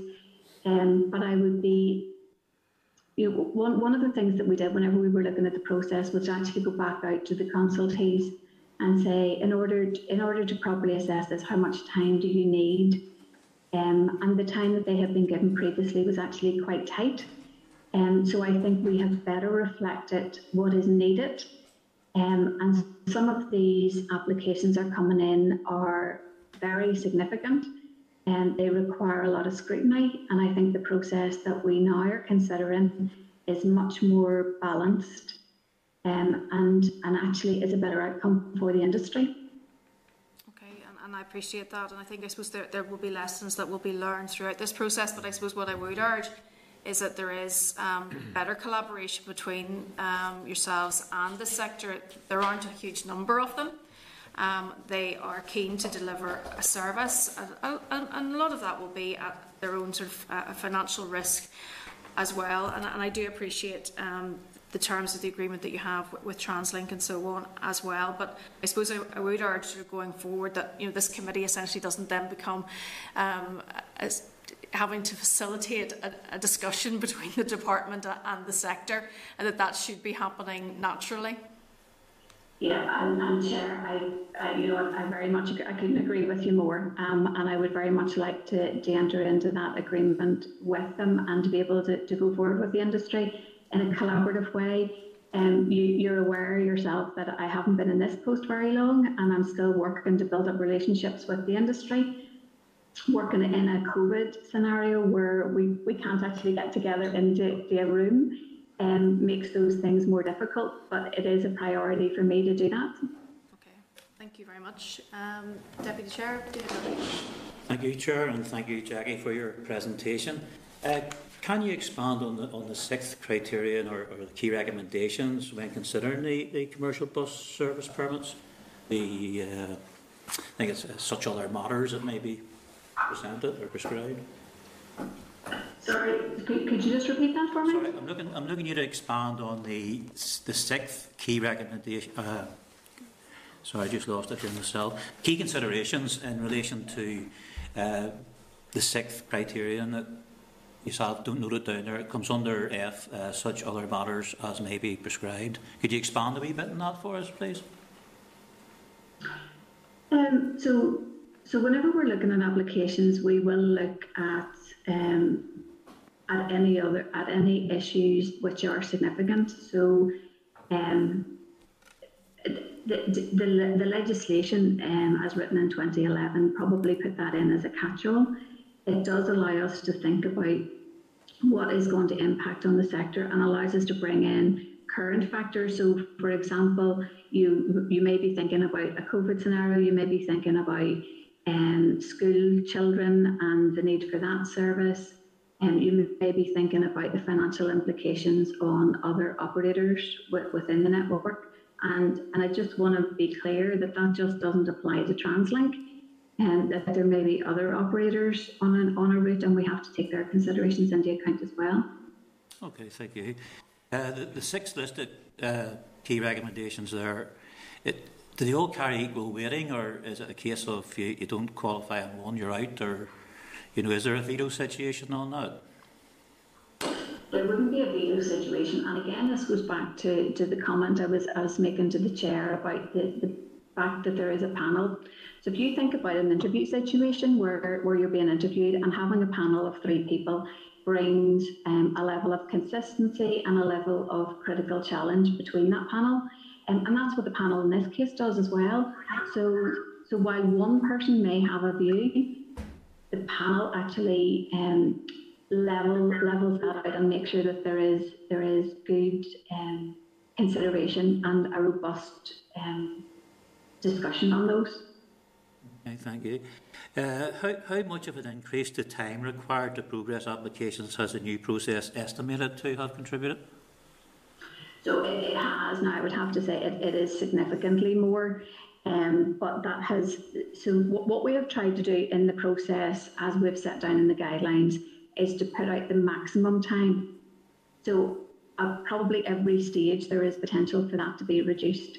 One of the key things that I would actually like to focus on, and obviously at the moment the focus has to be on getting the guidelines out, but the next bit that I would like to do is to actually look at the application form, because quite often we get an application form in which isn't complete, and we have to go back and forward to the applicant to get more information. That increases the time period in order to process that. So I would like to have a look at that application and see, is there something that we can do so that it is more easily understood, better understood, and that we get the information then that we require the first time, and that would reduce the time frame as well. The time frame for the consultation exercise, I don't think there's an awful lot we're going to be able to do about it, and that goes back to the comment I made about the Consumer Council. So what happens is that the applicant will have an opportunity to look at the information which is going out to consultees. That then goes out, the consultees have an opportunity to respond to it and to bring in evidence. That evidence then goes back out to Consumer Council to help inform their decision making. So that is a fairly lengthy process if it is a controversial or significant application. And the other bit that has added a bit of time is in relation to the determination panel. So the determination panel is made up from fairly high-level civil servants. Trying to get through them and to get time frame in their diary isn't always the easiest, but we do our best to do that and to put that in place as quickly as we can. But we also need to make sure that they have sufficient time to get the evidence packed to them and to have consideration of that.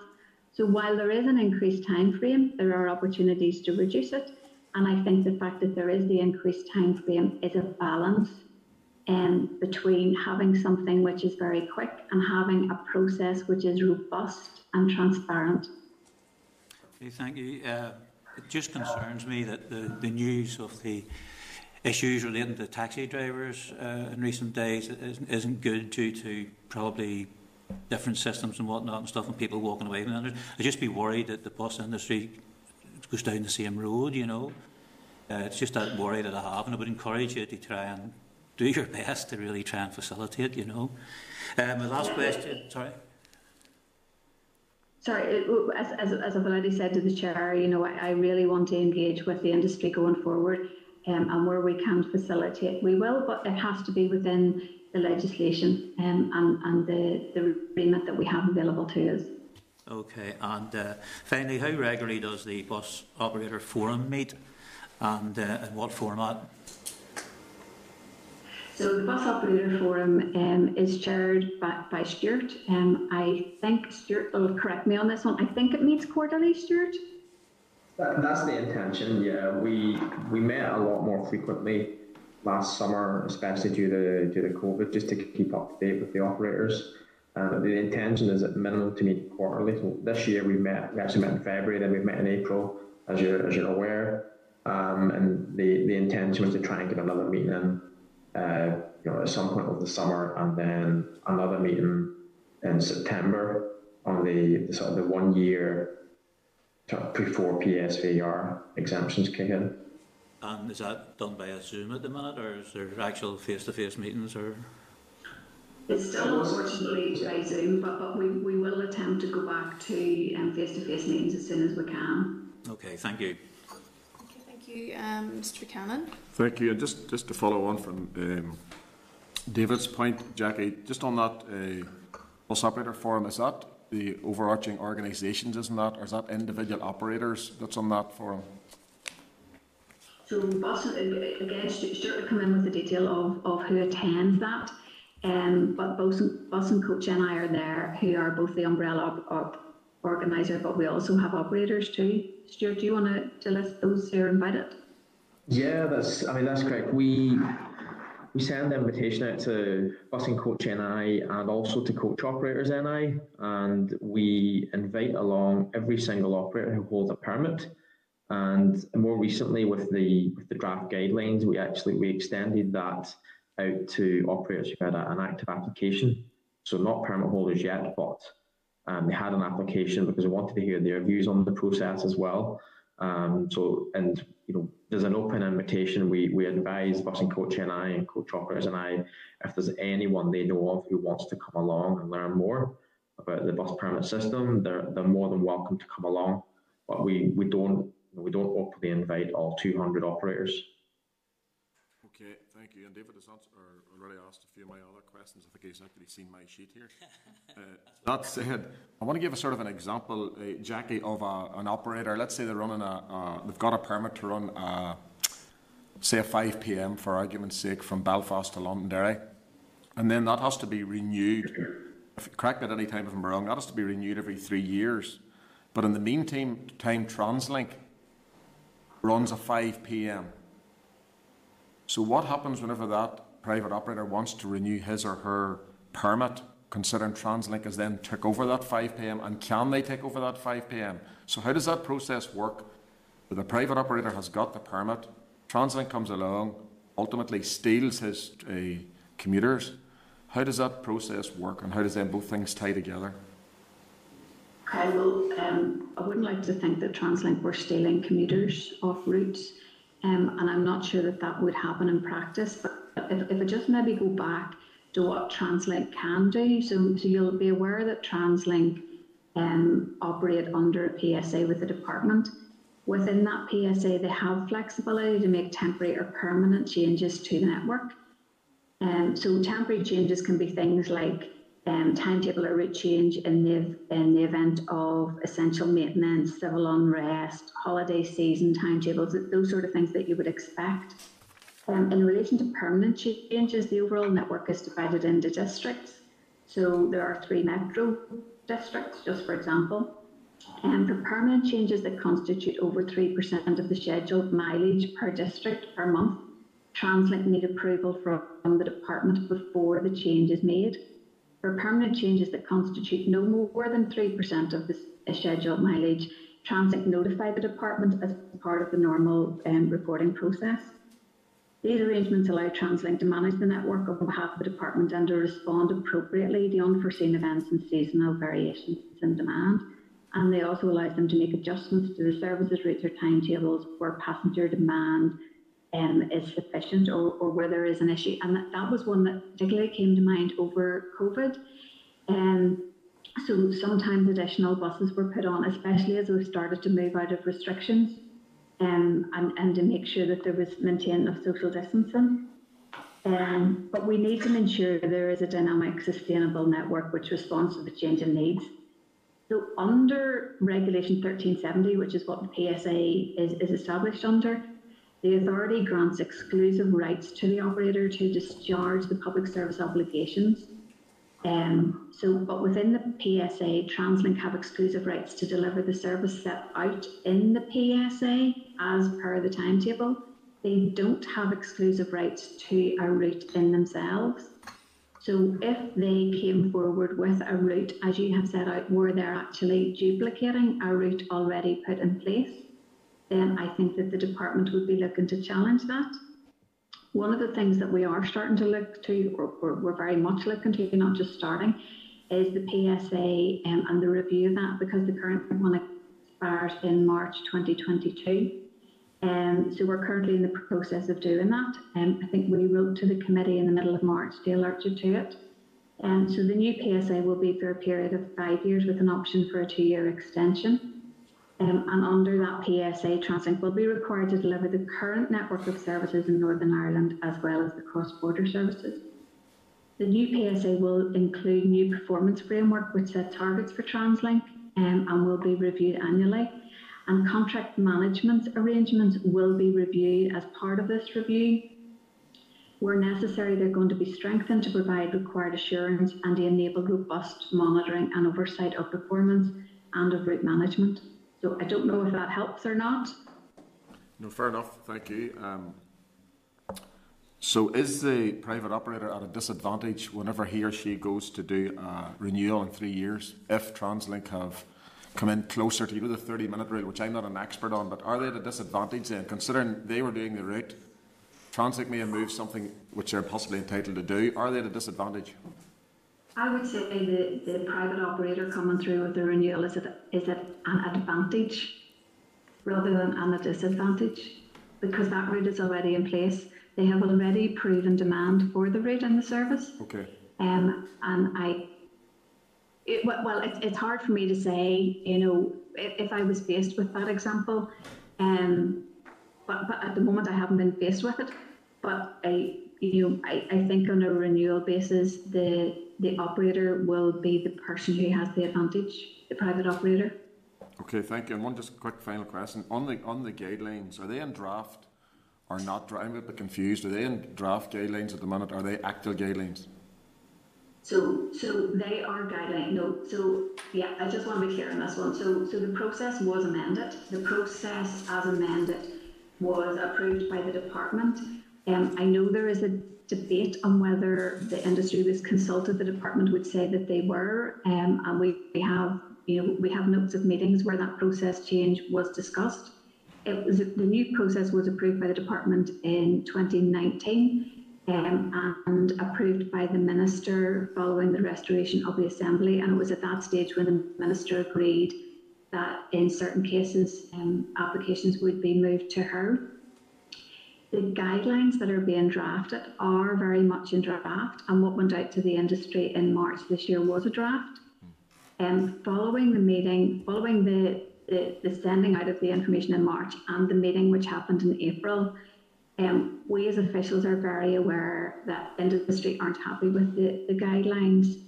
We are starting to work with them, hopefully in a co-production type way, but I would just like to say that the process currently has been agreed. I think it is in line with the JR application which was taken through, and I think it would be difficult to roll back on some of those changes because I do think that they are a more robust way of making decisions. However, where there is an opportunity to reflect and to amend, tweak the process, we will do that if we can. But in relation to the guidelines document itself, it is very much in draft, and we will work with the industry. So there was a couple of things. So, for example, and this is probably a fairly minor example, but one of the things that the industry has said to us is that in relation to what evidence they have to provide, the guidance document doesn't give sufficient detail. Now, I'm a bit reluctant to go down the route of setting that out in guidelines because I don't want it to be seen as a definitive list of what example or what evidence is required, because every application will be different. But I do intend to work with the industry to see if we can come up with examples which will help them. And again, it's about, these guidelines documents are for the industry and for the department in order to make this process as easy as we all can. And it's been a very difficult journey, I have to say. But where we can, we will make this better, hopefully, going forward. Thank you, Jackie. Stuart. Okay, thank you. I have 6 members who have indicated, and we're running really short of time. There may be a little bit of leeway for us before we have to leave the room, but can I just let members make them aware that we are under pressure? And I'll call Ms Kimmins first of all, please. Thanks, Chair, and thank you, Jackie. I'll keep it brief because some of what I was going to ask has been covered. And I suppose really want to reiterate the point that, from our meeting with the operators last week, it's quite contrary to what we're hearing this morning, and they certainly feel that they're being ill-treated by the department, and they feel that it's like they're trying to be locked out of the sector rather than at an advantage. Particularly around, Jackie, you mentioned there that you were under the impression that there had been engagement. I mean, they've said very clearly that there was little to no engagement with them, and they said that they felt there was a lack of proper consultation in relation to this. So I suppose I had planned to ask whether, why there was no engagement, but obviously you're saying that there was as far back as last year, and I think that's something we do need clarified before, in terms of what engagement there was before draft changes were made, because they're certainly saying that that wasn't the case, and that they didn't hear anything about the change in guidance until April, when they were sent copies of the draft. And I suppose just in relation to that, then the only question I wanted to ask was around that, was just why was the change so suddenly? What would be the explanation for that?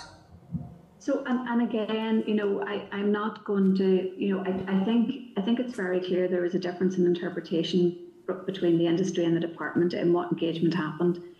But in relation to the fact that the guidelines and the new process were just introduced in March and April into the system, I think we have to recognise that the first application through this process was at the end of 2019.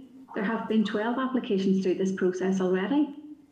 So this is not something which is brand new to anybody.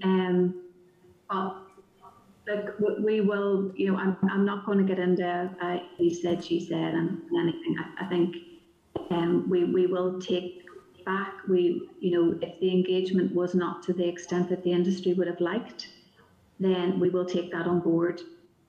and we will make sure going forward that any consultation is more formal and more robust and extensive. Yeah, I mean, I think that would be helpful, you know, especially going forward. And, you know, as you know yourself, over the last number of months, particularly around COVID support and all of that as well, there have been other issues too. And engagement was one of the issues that has been highlighted with us repeatedly. So if we can do all we can to improve that, I think that would certainly help. The only other question, just in relation to the 30-minute rule, I know Mr. Buchanan talked about this as well. I mean, can I ask then why the department did feel it was necessary to seek clarification of the 30-minute rule? Because again, the sector described this as almost bringing the shutters down on any express service permits being awarded in future. So I know you said there you think that it's more of an advantage, but just to get and where I was talking about it being an advantage, I think it is an advantage to a sitting tenant over to somebody coming in for a renewal than it is over somebody trying to apply, whether that's Translink or anyone else, to run the same service. In relation to the 30-minute rule, there was a bit of ambiguity around whether that is for all services or whether you take regular stopping services as one category and apply the 30-minute rule, or whether express services, and express services separately, or whether the two are together. Now, the review that we're taking forward, this goes back to my lack of historical knowledge in this work area. And I would like to go back to basics and make sure that we're doing what we intend to do.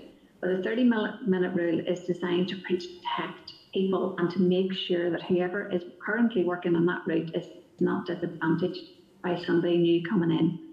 What I want to do by way of the review is to go back, make sure that we're applying that regularly, and that there is no ambiguity in the approach. Up until now, there appears to have been a little bit of ambiguity in whether the 30-minute rule applies to all services or whether you take it by category and apply it. What I want to do is have a definitive statement. I do want to work through with the industry on this. We're fairly well at the stage where probably at their next meeting we'll have a discussion on this. I also have asked for the Consumer Council's view on it in order to make sure that we take that on board, because again it goes back to some of the comments I made to the chair at the beginning. The passengers are the important people in this. It's to make sure that we have a good service provision for them. So the 30-minute rule review will just provide clarity on that. But I would also say the 30-minute rule is not a legislative requirement, and there has always been the idea that it could be set aside. So whenever a panel is looking at an application, they may choose to set aside the 30-minute rule, whether they think it needs to apply or not. They can actually choose to set it aside if they think, for example, that there is sufficient evidence of demand for the service. So if coming out of Newry, I'll use Newry as an example, they thought that the current service provision was insufficient, and you had passengers not being picked up, then maybe that 30-minute rule can be set aside, and you can allow another operator to come in, 15 minutes difference, as opposed to making sure it's more than half an hour. So I suppose the current review is really to provide clarity and to make sure there is no ambiguity going forward. Okay, well, I think, as you said there, with engagement with the sector, I think that's something that will need to be sort of nailed down and people have a proper understanding, because certainly the sense we were getting from the operators was that it was any attempt to reinterpret the 30-minute rule would do the opposite of what's currently in place and prevent regular stop and service and express service coexisting along a shared or partially shared route. So, I think that is a very important one. So if there's good engagement and the sector are able to get their views across and we can get some of that resolved, I think that would be very helpful. But Chair, I'm conscious there's other people looking to come in, so I'll leave it at that. But thank you, Jackie. Thank you, Ms. Kimmins. Thank you, Mr. Boylan. Yeah, thanks, Chair, and thanks, Jackie and Stuart. Jackie, just following on from a colleague, clearly the industry feel that they have been badly treated in relation to this. Comments like obstructive and also raise barriers for the industry in terms of being part of the public transport network. I mean, we received that commentary last week. So my first question to you, about 3 specific questions. Why did the department feel the need to change the determination process, and at what level was that taken?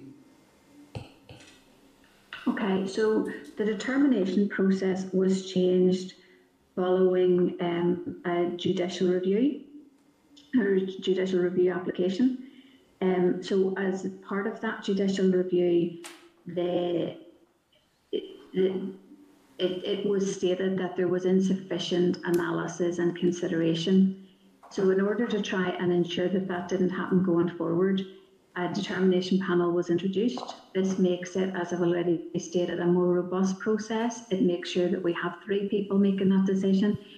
Those 3 people meet. I've only been on 1 determination panel so far, but those 3 people meet as far as possible in a room, and that allows a really good flow of information. So all the evidence that is provided can be discussed. The evidence of specific interests or the advice from specialists, for example, the economists and the transport planners, can be taken into consideration and have a fairly good and robust consideration around that. I think moving forward that is a more it's a better, more transparent process than having an individual making those decisions. And I'm not in any way undermining Stuart, because previously it would have been his role to make those determinations, but I think having 1 person making them as opposed to having 3, the 3-person panel is going to be a more robust process. The decision on that was the process changes were recommended by the department for what were approved at PermSec level. Right, and just in terms of the actual guidelines itself, the industry is saying there's 8 specific guidelines that essentially turns the industry on its head and presents barriers for them. In terms of the guidelines, and I know you're saying there you're going to consult with the industry, what's the scope for looking at those guidelines and working with the industry to try and open that up a bit to make it more accessible for the industry? So I want to break this down into 3 pieces. Okay, so there are parts of the guidelines which are legislative based. The only way that we can change those is by putting through an amendment to the 2011 Act. So for me, that's, that we would need a very good evidence base to start to go down that process. There are parts of the process which have been approved at Permanent Secretary and Ministerial level. And while they are still open for discussion, again, I would want a fairly robust consideration around what any changes in relation to that might be. And at the moment, I would still be of the view that the changes that were made as part of that process just improve the system. Albeit that there is a bigger time frame, I do think that they improve the system. Then within the guidelines, there are pieces of it which are probably open to a bit more discussion. So there is still scope there. There are a couple of things which weren't included in the draft guidelines in March, and that's because they're still with the department for consideration. So those would be around station access and journey planner. And we are currently actively working on those 2 issues, and we'll continue to engage with the industry going forward to see how best we can position that. Just a final point, and you may or may not be able to respond to this, but in relation to the Hannon's case, and it's well rehearsed, we've had a number of briefings on it. In terms of one of our cases where you had said they did not supply, enough, sufficient evidence, they challenged that. Would you like to comment on exactly what was the evidence they were supposed to provide, or any commentary around that, please? Okay, so I'm going to deplete on this one. So Hannons were informed on the 30th of March of the decision. So that was in relation to 6 applications, and I'm assuming it's one of those that you're referring to. Yeah. The decision was made in line with the legislation on which all permit applications are based. we are still within the time frame for a judicial review against those applications, and that time frame extends, I think, until the 30th of June. And on that basis, I don't think it's appropriate for me to enter into a conversation at this time. Okay, no, I appreciate that, but it's just a point I had to raise with you. Just a final point. Jackie, we have to get to this point where, because the industry feel that the department keeps moving the goalposts. So, I mean, we need to ensure that the consultations that continue from now, will continue, and, like I say, make it more accessible for them, for the industry, and welcome them into the transport industry. Okay, but thank you very much for your answers. Thank you. Okay, thank you, Mr. Boylan. Thank you, Miss Anderson.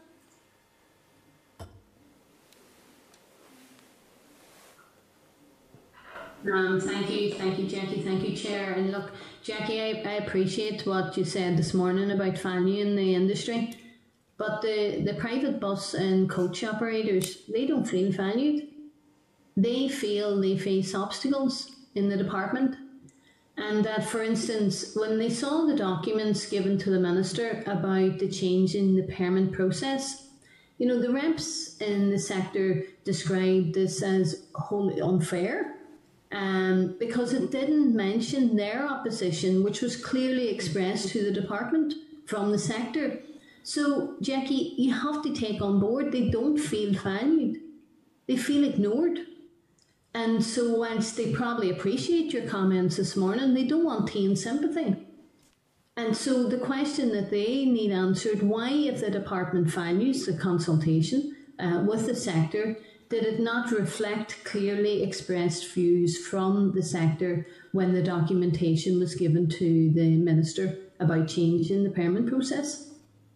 Okay, and thanks for that question. What I would say is that my understanding is that that submission to the Minister was based on the best evidence. It was before my time within this post. So I don't want to second guess the quality of that, but we will continue to look at that. I think probably more importantly than looking back is the idea that we do look forward. I've already said today that, you know, I really do want to work with the industry in a co-production type way. I think if we start to look at that and to look at how we start to build relationships, and I totally understand where you're coming from. I totally understand the industry's perspective on where the relationship is at the moment. And all I can say is that I'm going to work very hard to improve that and to let's get up the hill on it. Well, I would probably recommend, Jackie, then that you don't start off where someone else left on with this notion of whatever and how you define best evidence, because best evidence is not co-design, and co-design is what we're hearing from executive ministers in relation to how they're going to take things forward. You can't ignore what someone is saying to you and the industry is saying to you because it's not regarded as best evidence. And so I would just appreciate what you're saying, that you want to have that working relationship with them. So do we, because it's not good. It's not good for the public to be hearing that there is a sector that is valued by all of us, appreciated by many who have used, if not all, of their customers, and that they don't feel that they're having that best relationship with the department. So good luck going forward with that, and hopefully we'll not have to hear many more complaints from the department or from the sector as a result of your own intervention with them. Jackie, can I ask you about the journey planner? Because in your briefing stated it was no longer viable due to increased levels of information. Now, surely it's not that complex to arrange so that the public is aware of the extent of the service that is available. And I'm talking primarily for myself in terms of our own experience here in this constituency of the Derry Airporter, really a valued service in this city, not just in the city, but across the Northwest. But it's been trying to get on the journey planner for years. And they're finding that very frustrating, and so are we, the customers who use that service. Mm-hmm. Okay, so just in relation to Journey Planner, so the service, Journey Planner was opened up to operators in, I think it was 2012, and that was on a pilot basis. At that stage, only one operator took it up, and they were included on Journey Planner. the journey planner has changed during that period of time. And if you think even about the technology that has happened over the technology changes that have happened over the last 9 years, they have been fairly significant, and how we access information has changed. So the information that is contained on Journey Planner needs to be quite detailed. There was some changes to the system, and as a result, the operator who had been on from 2012, their information was missed. And the level of detail that is currently required was not provided by the operator to TransLink. Now, I am aware that TransLink are engaging actively. I mean, literally this week, they are engaging with that operator, and that operator will come back onto Journey Planner whenever they have their post-COVID scheduling sorted. In relation to Airporter, that's a slightly different issue, because it operates, it's not a public transport, so it operates from a place to an airport, and you have to book it in advance, so it's slightly different. So in order to try and get around that, TransLink are working with the Airporter at the minute, and what they're proposing to do is actually put a link on the Journey Planner. So the Journey Planner won't reflect the Airporter journeys, but it will give a link, and that link will take you to the Airporter, and you'll be able to pick up their journey times there and make your booking. Now, one of the things that I want to think about going forward is actually what is best, and again, I keep coming back to what is best for our passengers and the people who are using this service. And we should have something which is fairly joined up. But TransLink are providing services, but are also operating Journey Planner. Whenever they do that, there is a potentially data protection issues in there. There are also, and I'm going to get into this stage where I don't know what I'm talking about, but do you know, whenever you apply, you try and buy a new pair of shoes, and all of a sudden you're getting all these ads on your system. That's because of information and the fact that people can access your journey and what you have looked at. It's the same with Journey Planner. So TransLink would have access to the number of clicks and who people have, what journeys people have looked for. So is that appropriate for them to have access to that information for private operators? We need to bottom that out. We need to think about how best to go forward with this. But it is something we're under active consideration with TransLink on. Well, I'm glad to hear that TransLink is engaging with Derry Airporter on this. I appreciate the importance of data protection, but I also know too, as passengers, you don't want to go to a link, they have to go to another link to get access to the information. So anything that can be done to join that up, I think would be appreciated, particularly for my constituents who need the Airporter to get to the airports in Belfast, because there are no other service really doing that. So one last thing, can I ask you, I'm not sure if you are giving this any attention with your other colleagues in other divisions in the department, but when we're talking about post-recovery, and we're talking about, for instance, one of the members had made reference to the taxi industry and the many taxi drivers that have left that industry, and they don't want the same thing happening to private bus and coach operators. But is there any consideration given to a temporary postponement of the entry test for taxi drivers to get them back into the industry, like the way it was in 2016 before the entry test came into existence? And it's only to try to assist the industry as part of the post-COVID recovery, given that there is such a lack of taxi drivers now out there, and it can take 3 to 6 months to do the theory test, and it would only be a proposal around a temporary postponement of it to help them deal with the pressures that they are currently under.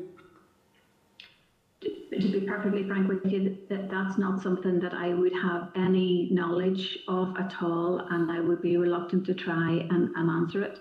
We'll maybe send something back to the committee. Okay, that would be good. Thank you, Chair. Okay, thank you, Jackie. Thank you, Chair. We are running short of time. Mr. Muir?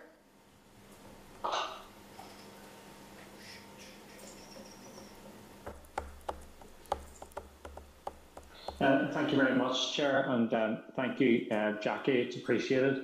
and a lot of my questions have been answered. Also, the paper you provided for this committee meeting was very informative, so I appreciate that. I would, however, have to echo the comments from some members about the frustration which was expressed. No doubt you saw the Hansard or the proceedings last week from the operators. I think there was I think it would be fair to describe that people were feeling that they weren't getting a level playing field and a fair crack at the whip, really, and that's something that can be, it obviously affects them commercially in the environment that they're in, but it's also, it's an issue of fairness, really. Just two things. One is around the shared facilities regulations, and if there's any plans or any timescales for introduction of those. And then the other one, and I'm conscious of time, so it's just two questions. I have another issue for AOB if I get a chance, Chair, but is about the 30-minute rule, and it's just the timescales for the engagement and consultation around that, because to me, obviously, there was a range of issues last week, but one of the issues was around the 30-minute rule, and particularly around the operation of express coach services, and they felt that that was one of the key impediments in terms of being able to get that fair chance to operate. So hopefully that's two issues. Okay, so from the point of view, I'll take the last one first. So from the point of view of the 30-minute rule, I would be hopeful and just very conscious of the fact that I'm the person holding this up at the minute, and there has been work done and it's sitting on my desk. But I would be very hopeful within the next sort of 4 to 6 weeks to be in a position to try and bottom that out with the industry. So please don't hold me to that 4 to 6 weeks if it slips to 7, but it's that sort of time frame rather than the autumn, if that's helpful. And shared facilities? In relation to the shared facilities then, shared facilities are really about station access and where operators would share the facilities with TransLink. So there have been 2 requests for shared facility access as far as I'm aware. One of the services requested hasn't actually commenced yet, and the other has been allowed, and TransLink do allow it. In relation to, so within the PSA between the department and TransLink will look at requests from third-party access in good faith. All right, so that's our underlying principle in this. In doing so, however, they have to look at health and safety and safe operating practices. And I'm sure you would agree with me that that's pretty fundamental to any public transport station. So we're currently working on the new PSA within TransLink or with TransLink, and we're going to look at the approach to station access going forward, and whether that can be extended out. One of the things that I have been talking to TransLink about is in relation to the new transport hub, for example. So the current bus station at Great Victoria Street, I think, has 18 parking bays on it. The new one has, just as she checks her notes, I think 26. So we're going up to 26. And that will obviously present opportunities for further development and potentially for private operators. So it's something to look at going forward. In relation to, you specifically asked about the shared services regulations. We can, under the 2011 Act, bring in regulations to actually require this to be done, whether it makes any difference or not, because there will still be the fundamental need to look at the operating and the health and safety issues. But we could, so it is something that we could do. It was ready to go during the last mandate before the Assembly stopped in 2017. And during this mandate, obviously the legislative focus has been around Brexit and trying to make sure that our legislative programme in relation to that was robust. So it wasn't taken through. We could look at it in the future. I suppose I would be more inclined to think about how we can do this in a more collaborative way with TransLink and the operators being able to collaborate and having a fairly good relationship. And having discussed this with TransLink, I think that's probably where I would prefer to go in the short term. Okay, thank you very much, Jackie. And as I said, a lot of my questions were already asked, and I do think this is a very important issue, and it's not to overlook the import of it, but I'm also aware of time and the chair, we needed, they're being thrown out of the room part of the buildings. So thank you for your answers, but this is an important issue. Agreed. Okay, thank you. Mr. Beggs? Hello, I want to go back to Journey Planner again. And the language being used is that people haven't been included because they haven't provided the increased level of information and data. I ever thought in terms of practically being listed in Journey Planner, and bearing in mind this is a public service paid for by the public, millions of pounds, literally almost £1 million has been spent in developing this website, plus all the additional money prior to that. What information has been missed other than the time of the bus service and where it's arriving? Can you tell me what additional information is needed? Are barriers being put up, I have to say? No, I don't. I genuinely don't think the barriers are being put up. And I think my earlier comments in relation to how TransLink are facilitating the operator who was previously included, and they're going to get them back on board. So at the moment, my understanding is that they're just waiting for that operator to finalise their post-COVID scheduling. And when that's done, that they will be back on board. In relation to Airporter, it is slightly different because it's not a passenger service. So you have to pre-book Airporter. You can't just, rock up at a stop and know that the bus is going to stop for you, which is really what Journey Planner is about. So that needs to be taken through slightly differently, but TransLink are trying to facilitate that. That is the only two requests that I'm aware of for access to Journey Planner. But going forward, I would like to think about, it goes back to what is the best thing to do for our passengers, whether Journey Planner is the right way to do it. But at the moment, we are with a system that TransLink runs as an operator, so they're operating the system, but they're also a public transport operator. You've said that the original pilot applicant was removed because there's an increased level of information was required for Journey Planner. Can you come back to the committee and tell us what the additional increased information was? Because I failed to understand that one. But my understanding is that was in relation to a systems update. So the system was updated and the information that was currently held was insufficient. At the beginning, nobody realised that it had been dropped off. And once that happened, then there was the request for the increased information to try and get them back on board. Can I advise, I'm disappointed because I got an answer to a recent question to the Minister and there's no reference to a failure in a system update or failure with the Journey Planner system. It was almost implying that there's a lack of information from the applicant. So I think it's very disappointing to the Minister. Well, what I'll do, Mr. Beggs, is come back and clarify that because, it's a difficult one. And it's it's an IT system, and my IT knowledge is not that up to date. But I will come back and clarify that for you. Okay. Then, in terms of others are saying access to public bus stations, again, a service for the public, paid for by the public. Certainly, there is a perception that private coach operators must drop their carrying public off in the street, even at quiet times when there is no health and safety risks. So how are you going to ensure that perception does not continue? So I will continue to work with TransLink on that. If we feel that there is that perception even, then maybe the shared facilities regulations is the way to go. And I will look at that going forward. And it's one of the things that I will discuss with operators.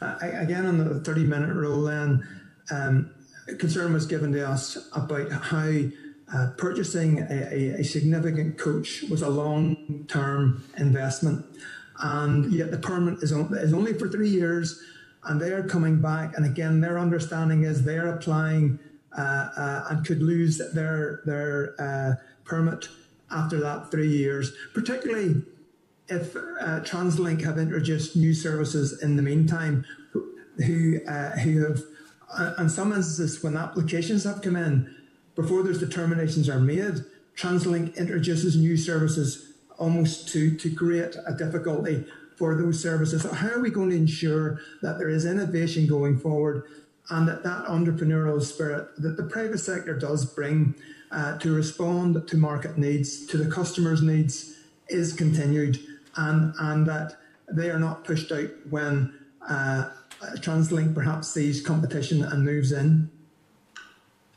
Yeah, and again, this goes back to one of the earlier questions, and I do feel that the incumbent the incumbent operator does have an advantage whenever it comes to renewal. The 3-year renewal period is set in legislation, so there's very little really we can do about that in the short term going forward, short of taking through an amendment to the primary legislation. But whenever a renewal application comes in, it doesn't go to a determination panel, so the information needs to be considered. It still goes out to the consultees. Again, that's required by the legislation, and the decision is made by the head of branch. In most cases, and I'm trying to think of an example that wouldn't be covered, but in most cases I would have thought that if the service provision was sufficient, if the passenger numbers were sufficient for the operator to want a renewal, then I can see very few issues around that renewal being allowed, unless there was other issues that had come to light. I cannot see, and I've already talked about the PSA with TransLink. We will be looking to make sure that there is no, and you have quoted what may or may not happen with TransLink introducing new services. Unless I have specifics around that, I really couldn't even think about starting to comment on it. But we would have provision in order to make sure that TransLink only operates services within the PSA, and that PSA routes are only extended with the approval of the department. In terms of your process of renewal, you've introduced a new process for initial application. Would you not consider introducing a new processes for renewal, given that individuals have been through that detailed process initially? They've obviously proven and developed the service. And why are we making such a bureaucratic service for what you're saying should be virtually automatic, except if they're not perhaps providing the level of service that one would expect? So why do you not have a different service for renewal? So at the moment there are things that a renewal application still requires, and that includes the consultation phase. So if we get a renewal application, we must go out to consultees on it, and it's the same list of consultees as for new applications.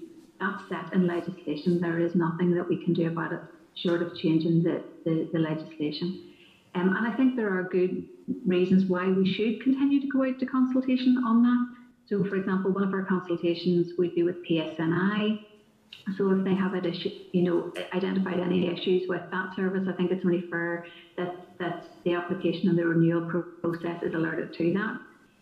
It is a more streamlined system, and we will endeavour to make sure within the guidelines. So Stuart and I have been having a conversation about what the guidelines might look like going forward, and we're actually thinking about changing it putting in 3 sections. So one will be a renewal section, one will be a first application system, and a separate section then to look at where people request a slight amendment to their permit. So it's not a new application, but maybe it's a slight change of time or whatever, and that we will have that very clearly set out to make sure that it's open and transparent to everybody. I hope it will be a bureaucratic light. Thank you. Okay, thank you. And finally, Mrs. Kelly. Sorry, we can't hear you, Dolores. Chair, and if I've missed the platitudes, I want to wish you well in your new post, and I've enjoyed working with you in your current role as Chair of Infrastructure Committee, so I look forward to seeing my constituency sooner rather than later, I hope. But the report before us and the answers by the department has actually been very helpful, and I'll not repeat the questions others have raised. But Jackie, you did say in your preamble that the gaps in the network, is where you want the private sector to fill, but yet, and I have to agree with other members, particularly Roy, when and Martina said that that's not how the operators express themselves as being valued, and I have to say we value the public sector provision of transport, but in the forthcoming PSA review, what will the terms of reference be for that? What will be the lessons learned over the last X number of years, and how will you consult, if you will consult, with the private sector as well as service users in the delivery of that? And how do you then set the standards that we have here against other jurisdictions in terms of the provision of public sector transport networks? Okay, so the PSA, as I've already said, is up for renewal this year, and the team is working very hard with TransLink to look at that. That is covered in Regulation 1370, and we will need to make sure that that Regulation 1370 is applied. The PSA will give TransLink exclusive rights to deliver services that are set out in the PSA as per the timetable. They don't have exclusive rights to the routes themselves. We are in a different situation here than we are in other jurisdictions across these islands. It is different here, for example, the NTA in Ireland and the service provision in GB. We will look to see what we can learn by best practice in relation to that. But it is different, and they would not have PSAs the same way that we would with the operators. So it is a case of balancing those. One of the things that I would say is that even if you look at information which the department has very recently published, we are looking towards making sure that the passenger needs are fully met, and that includes in relation to the likes of demand responsive services. So that's something I think going forward with our transport plans as well that we will be looking to do and to encourage. And I think we will continue to encourage our operators, our private operators, to help us to deliver, to make sure that all passengers and all citizens across Northern Ireland have access to public transport, because that's the way to go. And eventually this goes back to climate change and our responsibilities in relation to that, and to reduce use of cars. Chair, will there be a cost-benefit analysis in relation to that? Sorry? A cost-benefit analysis, which will look comparable across jurisdictions, and also in terms of the management costs and whether or not those are value for money. That would be a fairly wide piece of review. Now, the PSA will look at value for money and efficiency savings, and as part of that, we will be benchmarking TransLink against other comparable as we can find operators. So that piece of work will be done. Sure, I think that's something we'll probably be coming back to as a committee at some further point. Okay, can I just thank you both for your time this morning. We did overrun our time quite considerably, and I think we're quite confident that the committee will be returning to this again. So thank you, Jackie and Stuart. Thank you. Thank you. Okay, members, can I very quickly draw your attention then to the forward work programme, page 135, and just draw your attention to the fact, reflecting on our conversation earlier, that there will be 2 briefings from DVA at next week's meeting, obviously in relation to the PAC report as well. Can I also remind members that tomorrow morning there is an informal meeting via Starleaf at 10 a.m, and I know a number of members have responded to that, so your attendance at that would be very welcome. Members content to note the forward work programme? Okay, moving then to any other business. Mr. Muir, you had indicated that you had something. Okay, so Mr. Muir, Miss Anderson, you're okay. So sorry, just taking her hand down. Mr. Muir, Mr. Boylan, and the Deputy Chair. Thank you very much, Chair. You'll probably be aware that recent coverage and obviously reports from operators and from taxi drivers in terms of the issues that they're now experiencing. This good element of this is a hangover from the pandemic, but also it's related to ongoing issues in terms of the industry.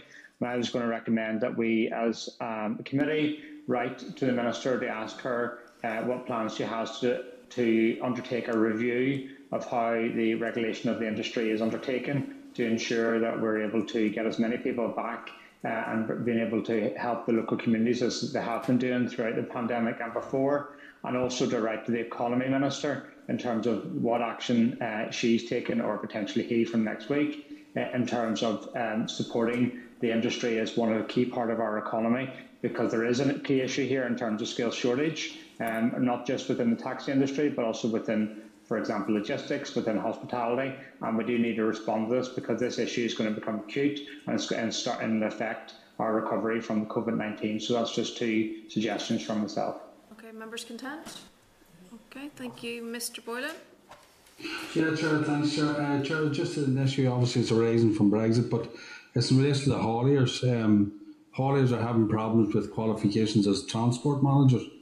Basically, they had a period of time where they could convert their northern qualifications to the south, and now there's a short window of opportunity to do that, and now they've found that they need an address or residency in the south for to do that.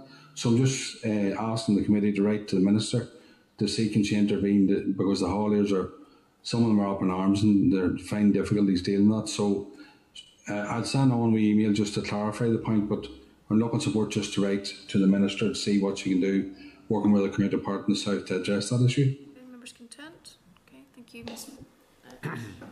Thank you. Like Andrea was going to share some issues in relation to the taxi industry, but it sort of was more focused on potentially getting the Chief Executive of the DVA here, potentially the Permanent Secretary, regarding the DVA enforcement section, of which there appears to be a number of real problems out there at the moment and sort of breaches of their own potential code of conduct. So I was looking maybe to go further than just maybe invite along someone to talk to us about the taxi industry in general and that specifically. Okay, DVA are here next week to talk about MOTs and driving tests. Yeah. So it might be an opportunity maybe to introduce that, but I don't think it would do any harm maybe to write in advance as well and maybe look at a specific briefing on it, on enforcement, because obviously it's broader reaching than... Yeah, there's been a number of incidents in court cases over the last 12 months in relation to things which appear to be not correct. Well, we'll have to wait and see. Okay, members content?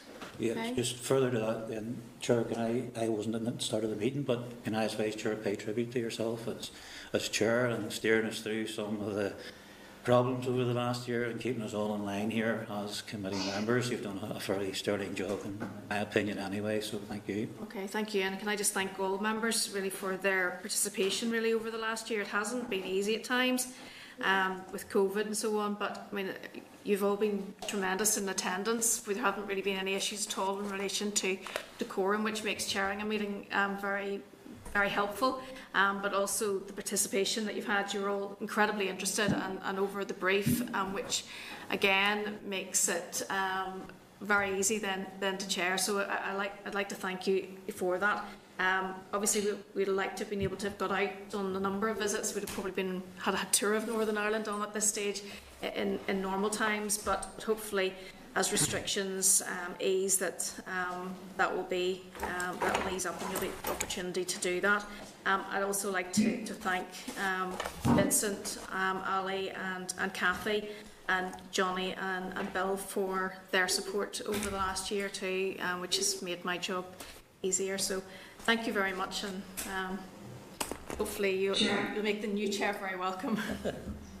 Chair, if I can come in there as well, I never got a chance to come in at the start, but just again to echo the comments of everybody else, I mean, I certainly find you very fair and have worked really, really well with all of us over the last year, particularly as a newish MLA.